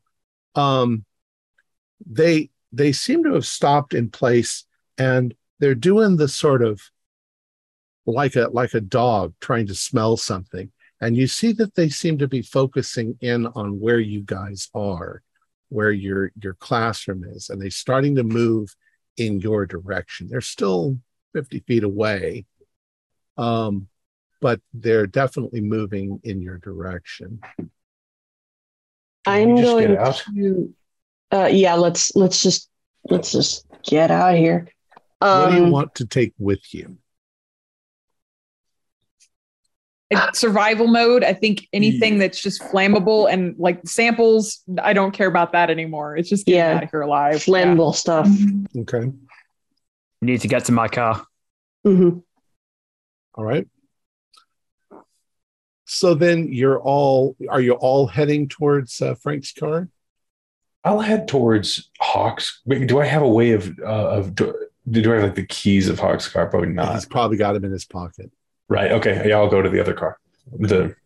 I mean, you can all cram in yourselves Frank's car. in there. Yeah. Is Frank's car the one with the sample in the trunk? No. Okay. How fast do they seem to be? They're just like regular humans. They're running fast. Oh, okay, never mind. Yeah. Mm-hmm. They're not. They're like wild animals. Go. So you don't the samples in Hawk's car. Yeah. And you're not bringing anything that you've got in the lab with you. If I had the foresight, I probably would have tried to at least like light the lab on fire. Honestly, burn all those samples in there. Okay. Well, maybe we could turn all the Bunsen burners on and light one of them. Yeah. If I see Watkins doing that, I'm just going to turn to her. Just like 21. Yeah, you know it. Let's go. So you guys are running out. You're trying to pile into the car, and as you're doing this, you start to notice this whistling noise. It's high pitched. It feels kind of like tinnitus. It's a high pitched whistling, and you notice the field near the tree. It seems to be getting brighter because you're like getting towards dusk here, but the field seems to be getting brighter than the surrounding area. The crazy people are running in your direction, but they run past you and they go straight into the classroom. And you hear crashing and everything else going on in the classroom. One of them's run up to Hawk's car, and he's banging on the trunk where the sample is, but just wildly. He doesn't seem to possess the information to how to pop the trunk open. So he's just banging on it like a mindless beast. The sound in the air gets much, much louder all of a sudden. And as you look over towards the field, so that it's kind of behind the tree, the tree is now silhouetted against the light. There is the sound of like a crack of thunder that you suddenly hear, as if the air was rushing away from a particular spot. There's a sudden blinding light in the field, a flash, and then it's gone. And in the center of the field is a huge pile of what looks like blackish gray goop. You'd say it's maybe 20 feet high and 15 or 20 feet wide, just like a big blob, like a big gumball of some sort, or very strange looking. And it's there for a moment, and then suddenly it begins to flow. It begins to move forward, and you can see that there are appendages like tentacles and eyes all over this thing. It moves immediately towards the tree. I'd like you all to do sanity rolls. That's a pass. It's a pass. Okay. If you pass, I'll have you do 1d6. If you fail, do a 1d10. Just 2. Okay. Pass. I passed. Whoops. You can all tell me if you get over 5. I got 6. Okay. Got 2. Dr. Herbert, do an intelligence roll. It's a success. Oh, that's not good. Okay. That's the one you want to fail. As you're standing there as a chemist, not really big on biology, but that looks like a fucking huge amoeba. It looks like a giant single-celled organism with appendages that are whipping out and grabbing things that are moving around. It grabs a couple of people that are near the tree and sucks them in to digest them. And then it hits the tree, and it completely envelops the tree. You see the tree sort of shimmering as it's disintegrating inside this thing. And for the moment, you're just standing there open-mouthed watching this. The rest of you who passed, and you didn't get that many sanity, you see him standing there. You're going to have to grab him to pull him into the car. I will. All right. So they grab you from behind, they pull you into the car, and you're just like, what the fuck is that thing? Like this, What do you guys do? Drive, Frank, drive. Right. Before I get in the car, I'm going to throw a Molotov at it. Okay. You throw a Molotov. Well, you'll have to, you throw it from the car because you're not really close enough to it at the moment. Okay. As you pull out, you get close enough to it, you throw the Molotov. The Molotov hits the thing. You can see the splash of the alcohol and blue flames all around it. From the alcohol is usually blue flamed. You see that sort of up and envelop part of the side of it. It doesn't seem to have any reaction at all to that. But it immediately begins sort of rolling like the blob towards the classroom and towards Hawk's car. And as you're pulling out and getting away from it, it rolls onto the car. It smashes into the classroom. If there were flames, if you guys left the gas open, there might be an explosion. The classroom explodes. The car is dissolving inside this thing as it's rolling through the building and shattering everything. You pull the car around the corner and start on the main road through town. And much to your horror, all the people in town, they seem to be standing in the middle of the road. Some of them holding something invisible in their hands up over their heads. And other people you can see the purple goop all down their front. They're just standing there mindless. Do you try to make your way around them, or do you just plow through them? Dr. Herbert is screaming, only taking breaks to breathe. Frank, you're the driver. It's your call. Does it look like I could get around them, or am I going to have to go through them to get past them? Yeah, they're not getting out of your way, so you might have to hit a few of them. I'm going to take a few shots because now I have the sheriff's pistol, right? Okay. Do a. I'll just, I don't know what it's going to do. You're in a moving vehicle, so do a firearms, but you got to have a penalty dice on that. Okay.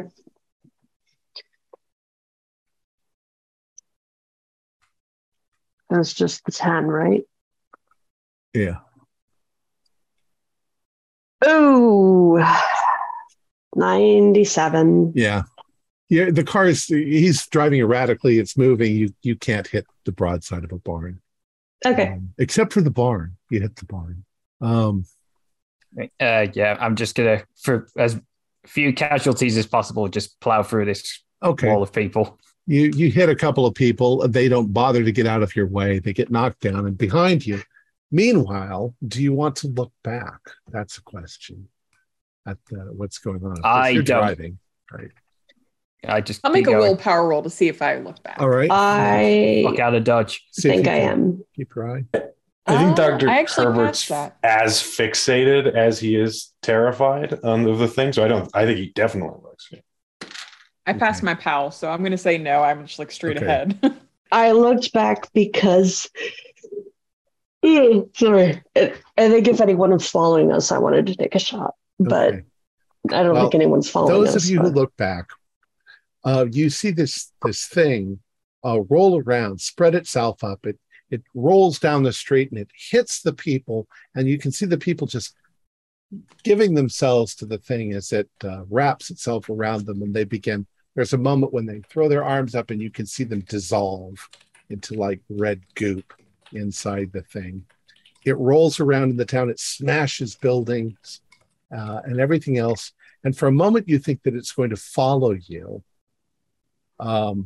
Actually, it starts to follow you down the road. It's fast. It's faster than your car can move. But as you pass O'Neill's farm, you see it roll off the road and onto an O'Neill's farm, and immediately it goes for the various cows that had the stuff on it and smashing, and you guys pull out into the darkness and off you go. And that's the end of the story. Unfortunately, Frank, Dr. Hawk, you didn't make it. You were one of the people standing in the road holding something invisible up as the giant Shoggoth eats everything that's around. All right. Y'all deserve an explanation. Yes. Any guesses? Any guesses? Did it have something to do with Goddard's experiments? Mm-hmm. I thought that maybe it was that Goddard's experiments shot something invisible out of the sky and it crashed into the tree. Bingo. That's what I thought. Nice. There was an elder thing that was observing the town from a height, and it was in invisible mode so that nobody would see it. And Goddard's rocket accidentally hit it, and it was enough pow to kill it and knock it out of the sky. Of course, it's very, very tough. So the elder things have a defense mechanism, a contingency if something like this happens. And what it is it releases a kind of pheromone into the air that causes anything that's infected by it to gather up the pieces. So the insects were all gathering bits and pieces of it and trying to take them to a central location. People, when they found it, they were trying to do the same thing. The cows, part of it fell in that field, and the cows began to eat it so that they could then take it to a central location. Because ultimately, the elder things would send a Shoggoth through a gate to come and collect all of the evidence. And that's what happens at the end. It comes to collect the evidence. So that's why I asked you if the sample was still in your car. Had the sample been in your car, the Shoggoth wouldn't have stopped. It would have come after you. and eaten you all. I'm sorry. I'm sorry, Tony, that you ended up dying right there. I mean, go insane, die. Yeah, I was actually Cthulhu, right? yeah, I was actually surprised. You guys are the only ones who've attempted to stop the zombie apocalypse from occurring. Most people see that start and they're like, fuck this. Yeah. And they just run. They all run to the classroom, not realizing that they've got samples of that thing. So they end up coming after the classroom. They all end up usually surviving. But well, I've had one group that had samples in the car because they were going to take them back to Miskatonic. Not a good idea. That was very good. Thank you, Tom. And the reason why there's a lot of these that I have to change the names of. The name of the scenario is The Lurker in the Sky, which gives the whole damn thing away. Why would you ever tell the players? Central Tree is a good name for it. Yeah. A mystery called It Was the Butler. And the Central Tree is real. Rutland is the geographic center, and there is a Central Tree. Unfortunately, it was killed by Dutch elm disease. And so they replaced it with a big red sugar maple. So if you were to go there now, it would be a big, gigantic sugar maple. But originally it was a sycamore. I mean, an elm. There we go. All right, let me go ahead and finish up. Our players included Holly Buto, Chase Capner, Zach Hanley Wood, Emma Striegel, and Tony Fraggy. Yeah. And Tony Fraggy, with yours truly as Keeper of the Secrets. We have a Discord server where you can chat with our other members. You can set up private games. You can learn the finer arts of gameplay and game mastering. We provide audio-only versions of our shows free for you to download from Podbean or iTunes. If you'd like to help support our show, please visit our Patreon account. Just $1 a month helps us a lot. Like, share, and subscribe to our channel. And punch the bell icon for updates on our latest shows. And leave us some comments. We enjoy reading them and answering any questions you might have. This is Tom Rayleigh, together with all the members of our gaming club, inviting you to journey with us once again into the darkness for another adventure into the universe of H.P. Lovecraft and the Call of Cthulhu role-playing game. Until next time, good luck and good gaming.